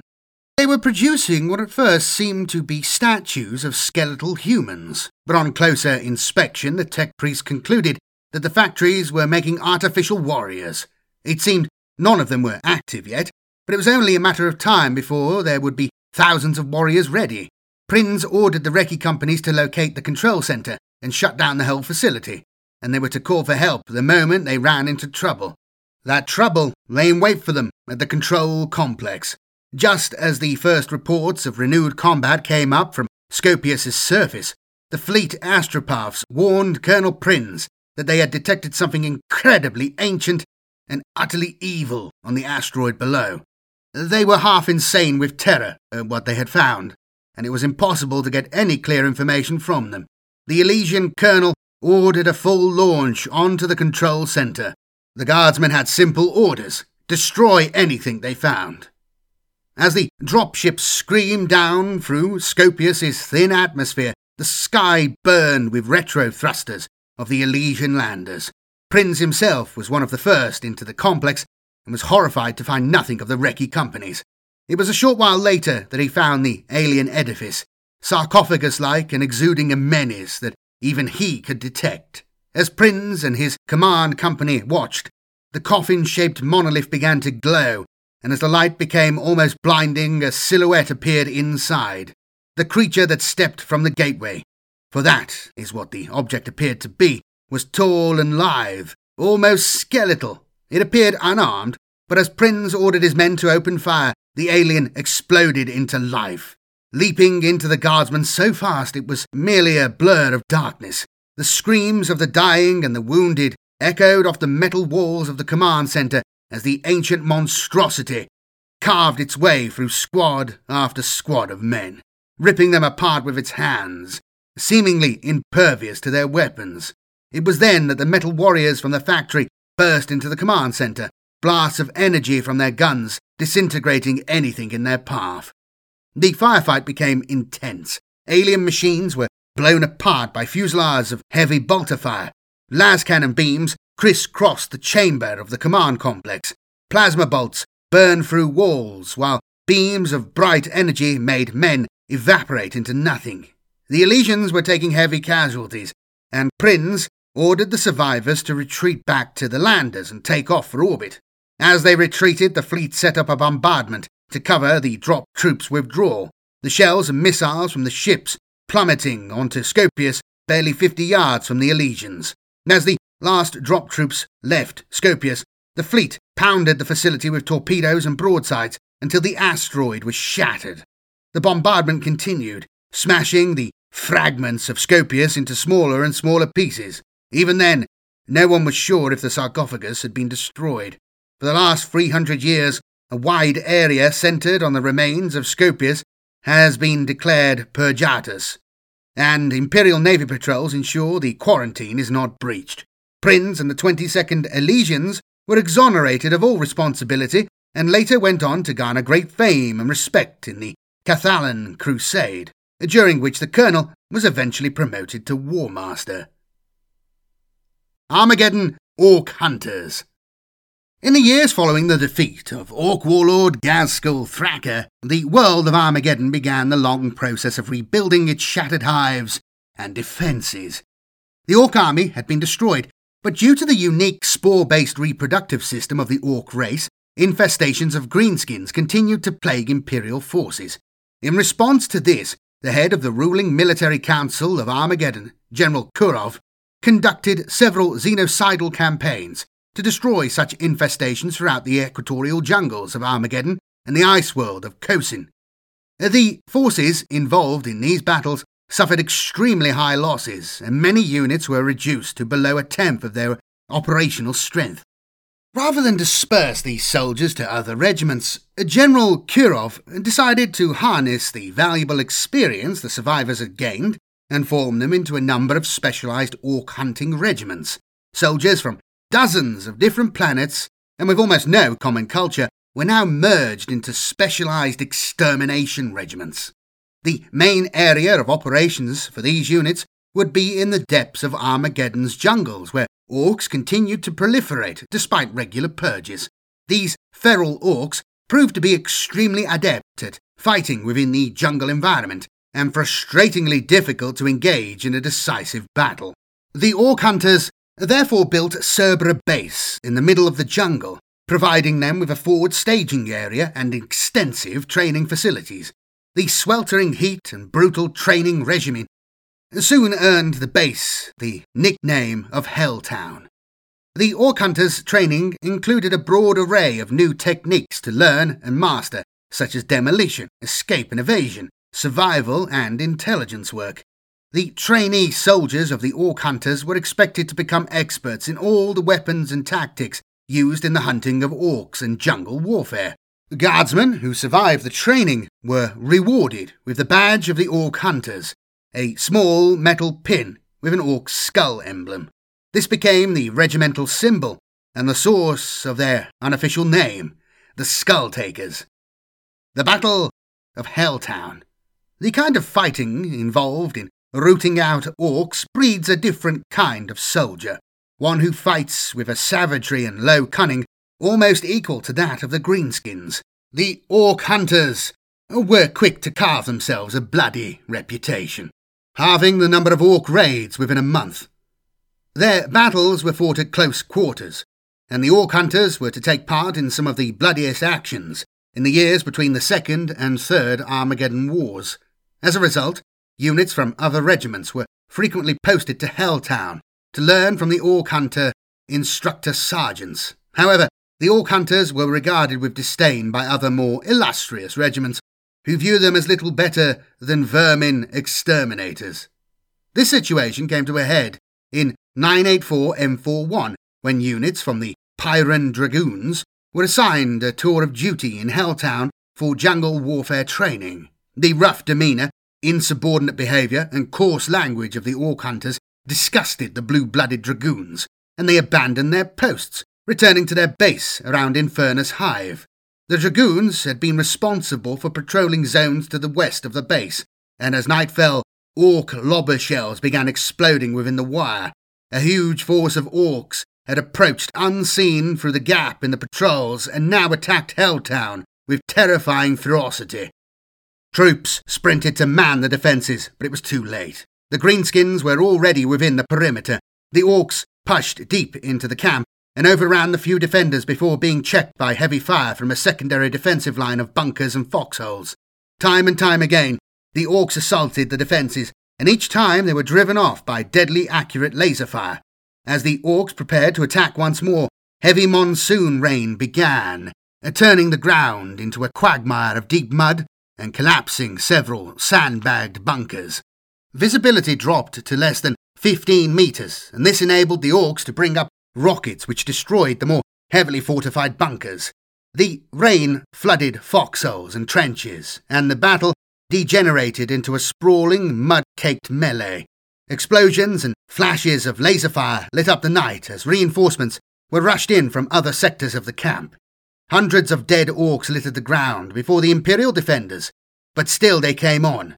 The scale and savagery of the orc attack was threatening to break the orc hunters' line, and something drastic was required to prevent a massacre. In a potentially suicidal move, Helltown's commanding officer, Colonel Pertinax, ordered the base's heavy mortars to begin shelling the rear of the orc force and to gradually walk their fire towards his own men. The ground rocked as rounds smashed into the orcs, wiping out whole mobs in the opening barrage. Dozens more were shredded as deafening explosions marched through the orcish horde, dropping dangerously close to the Imperial lines. But it seemed as though nothing could stop the orcs. Then, a mortar shell, perhaps guided by the Emperor's own hand, landed square on the orc war boss and obliterated him instantly. With their leader dead, the orcs' courage was broken, and they turned to flee back into the jungle. Exhausted beyond words, the orc hunters did not pursue and set about consolidating their defences, lest the orcs attack again. For 5 uneasy hours, the Imperial troops remained on full alert. But the orcs had had their fill of fighting for one night, and there were no more attacks. As dawn broke and the rain ceased, the extent of the slaughter became apparent. Over 3,000 decapitated orc corpses were thrown in a mass grave before being thoroughly incinerated. The Battle of Helltown had been won, but it was a costly victory. Fully half the base had been destroyed in the fighting, and 900 of the orc hunters were killed in action. In the recriminations that followed, the orc hunters accused the Pyrans of desertion, and the regiments have remained bitter rivals ever since the battle. And with that, Imperial citizens, I shall leave you suitably morally boosted. The Imperial Guard, or the Astra Militarum as they call them now. Always my favourites, and I hope you did enjoy this. Like I mentioned, check the description and the pinned comment in the comments to find the more detailed vids on some of the individual regiments I've mentioned, including the Vostroyan Firstborn, the Praetorian Guard, and one on Cadians. Some of these are very old now. They're some of the first videos I did, like about 3 or 4 years ago probably, so they don't have the flair and skill that you've become accustomed to. But I think they're still decent. I did a lot of research into them. I did my best on them. At the time, it's just the... it's not the content itself, it's the presentation, which probably needs working on, which needed working on. I don't know. Anyway, definitely go and check them out, and definitely check out the Sabbath Worlds video if you've never done that before. If you're new to the channel or you've just missed it, the Sabbath Worlds was the first thing I did, and it's a big series that it took a long time for me to finish, and I did the best I could with it. And I hope you do enjoy it. It goes through the entire... basically the entire Gaunt's Ghost novel series is based in the Sabbath Worlds Crusade, this big campaign. So it goes from the start of that campaign all the way to the current era. And yeah, it's well worth it. If you like Imperial Guard stuff, if you like 40k stuff, you'll get a lot of understanding about the Imperium works, particularly in these sort of big crusades, these big multi-planet campaigns with multiple fleets and army groups and all that sort of stuff. So yeah, definitely go and check that out. And yeah, well, that's it really. Thanks for everybody supporting the channel. Your names are going by here as I ramble, and if you'd like to help me out, please do consider using the links in the description and becoming a member by Patreon or Subscribestar, or just on YouTube, becoming a YouTube member. It all helps me out. Please do like the video, subscribe if you're not subscribed, share this to anyone you think might be interested in viewing it. Really appreciate that. A lot of this stuff is from really old. Well, not that old. I don't want to say I'm that old. You know what I mean? But like these are like white dwarfs from... They're at least 20 years old, all of them, I think, pretty much. I think they're all at least 20 years old. Yeah, I've had to go through a lot of the archives to find a lot of these old magazines out. And eBay's an amazing resource, isn't it? So yeah, I remembered reading a lot of this stuff though. Like I knew this stuff was out there, and I was like, I've got to find it. Because there's a lot of... Because it's not on the internet either, because this is such old stuff and it's such niche stuff that it doesn't really exist on the internet. Some of it does. I did actually find some little sort of references to things like knocking around. People are aware of this, but yeah, I had to go deep and find the actual magazines and stuff like that and find all this stuff out. So I hope you have enjoyed this. And like I say, much more detailed stuff on some of the other individual regiments in the pinned comment and in the description. Anyway, I will see you all again next time. Thank you all for watching. Apologies, this video has taken longer to get out than I thought. Life is... I've got this baby, and I don't want to go on about it, but I've got a baby, and it takes... Everything takes longer now, okay? So just bear with me. More stuff is coming, big stuff. I'm working on it. It's just this takes a... It all takes time. It all takes time, and there's only so many hours in the day. I'll see you later, boys. Have a good one. Cheers. Bye-bye.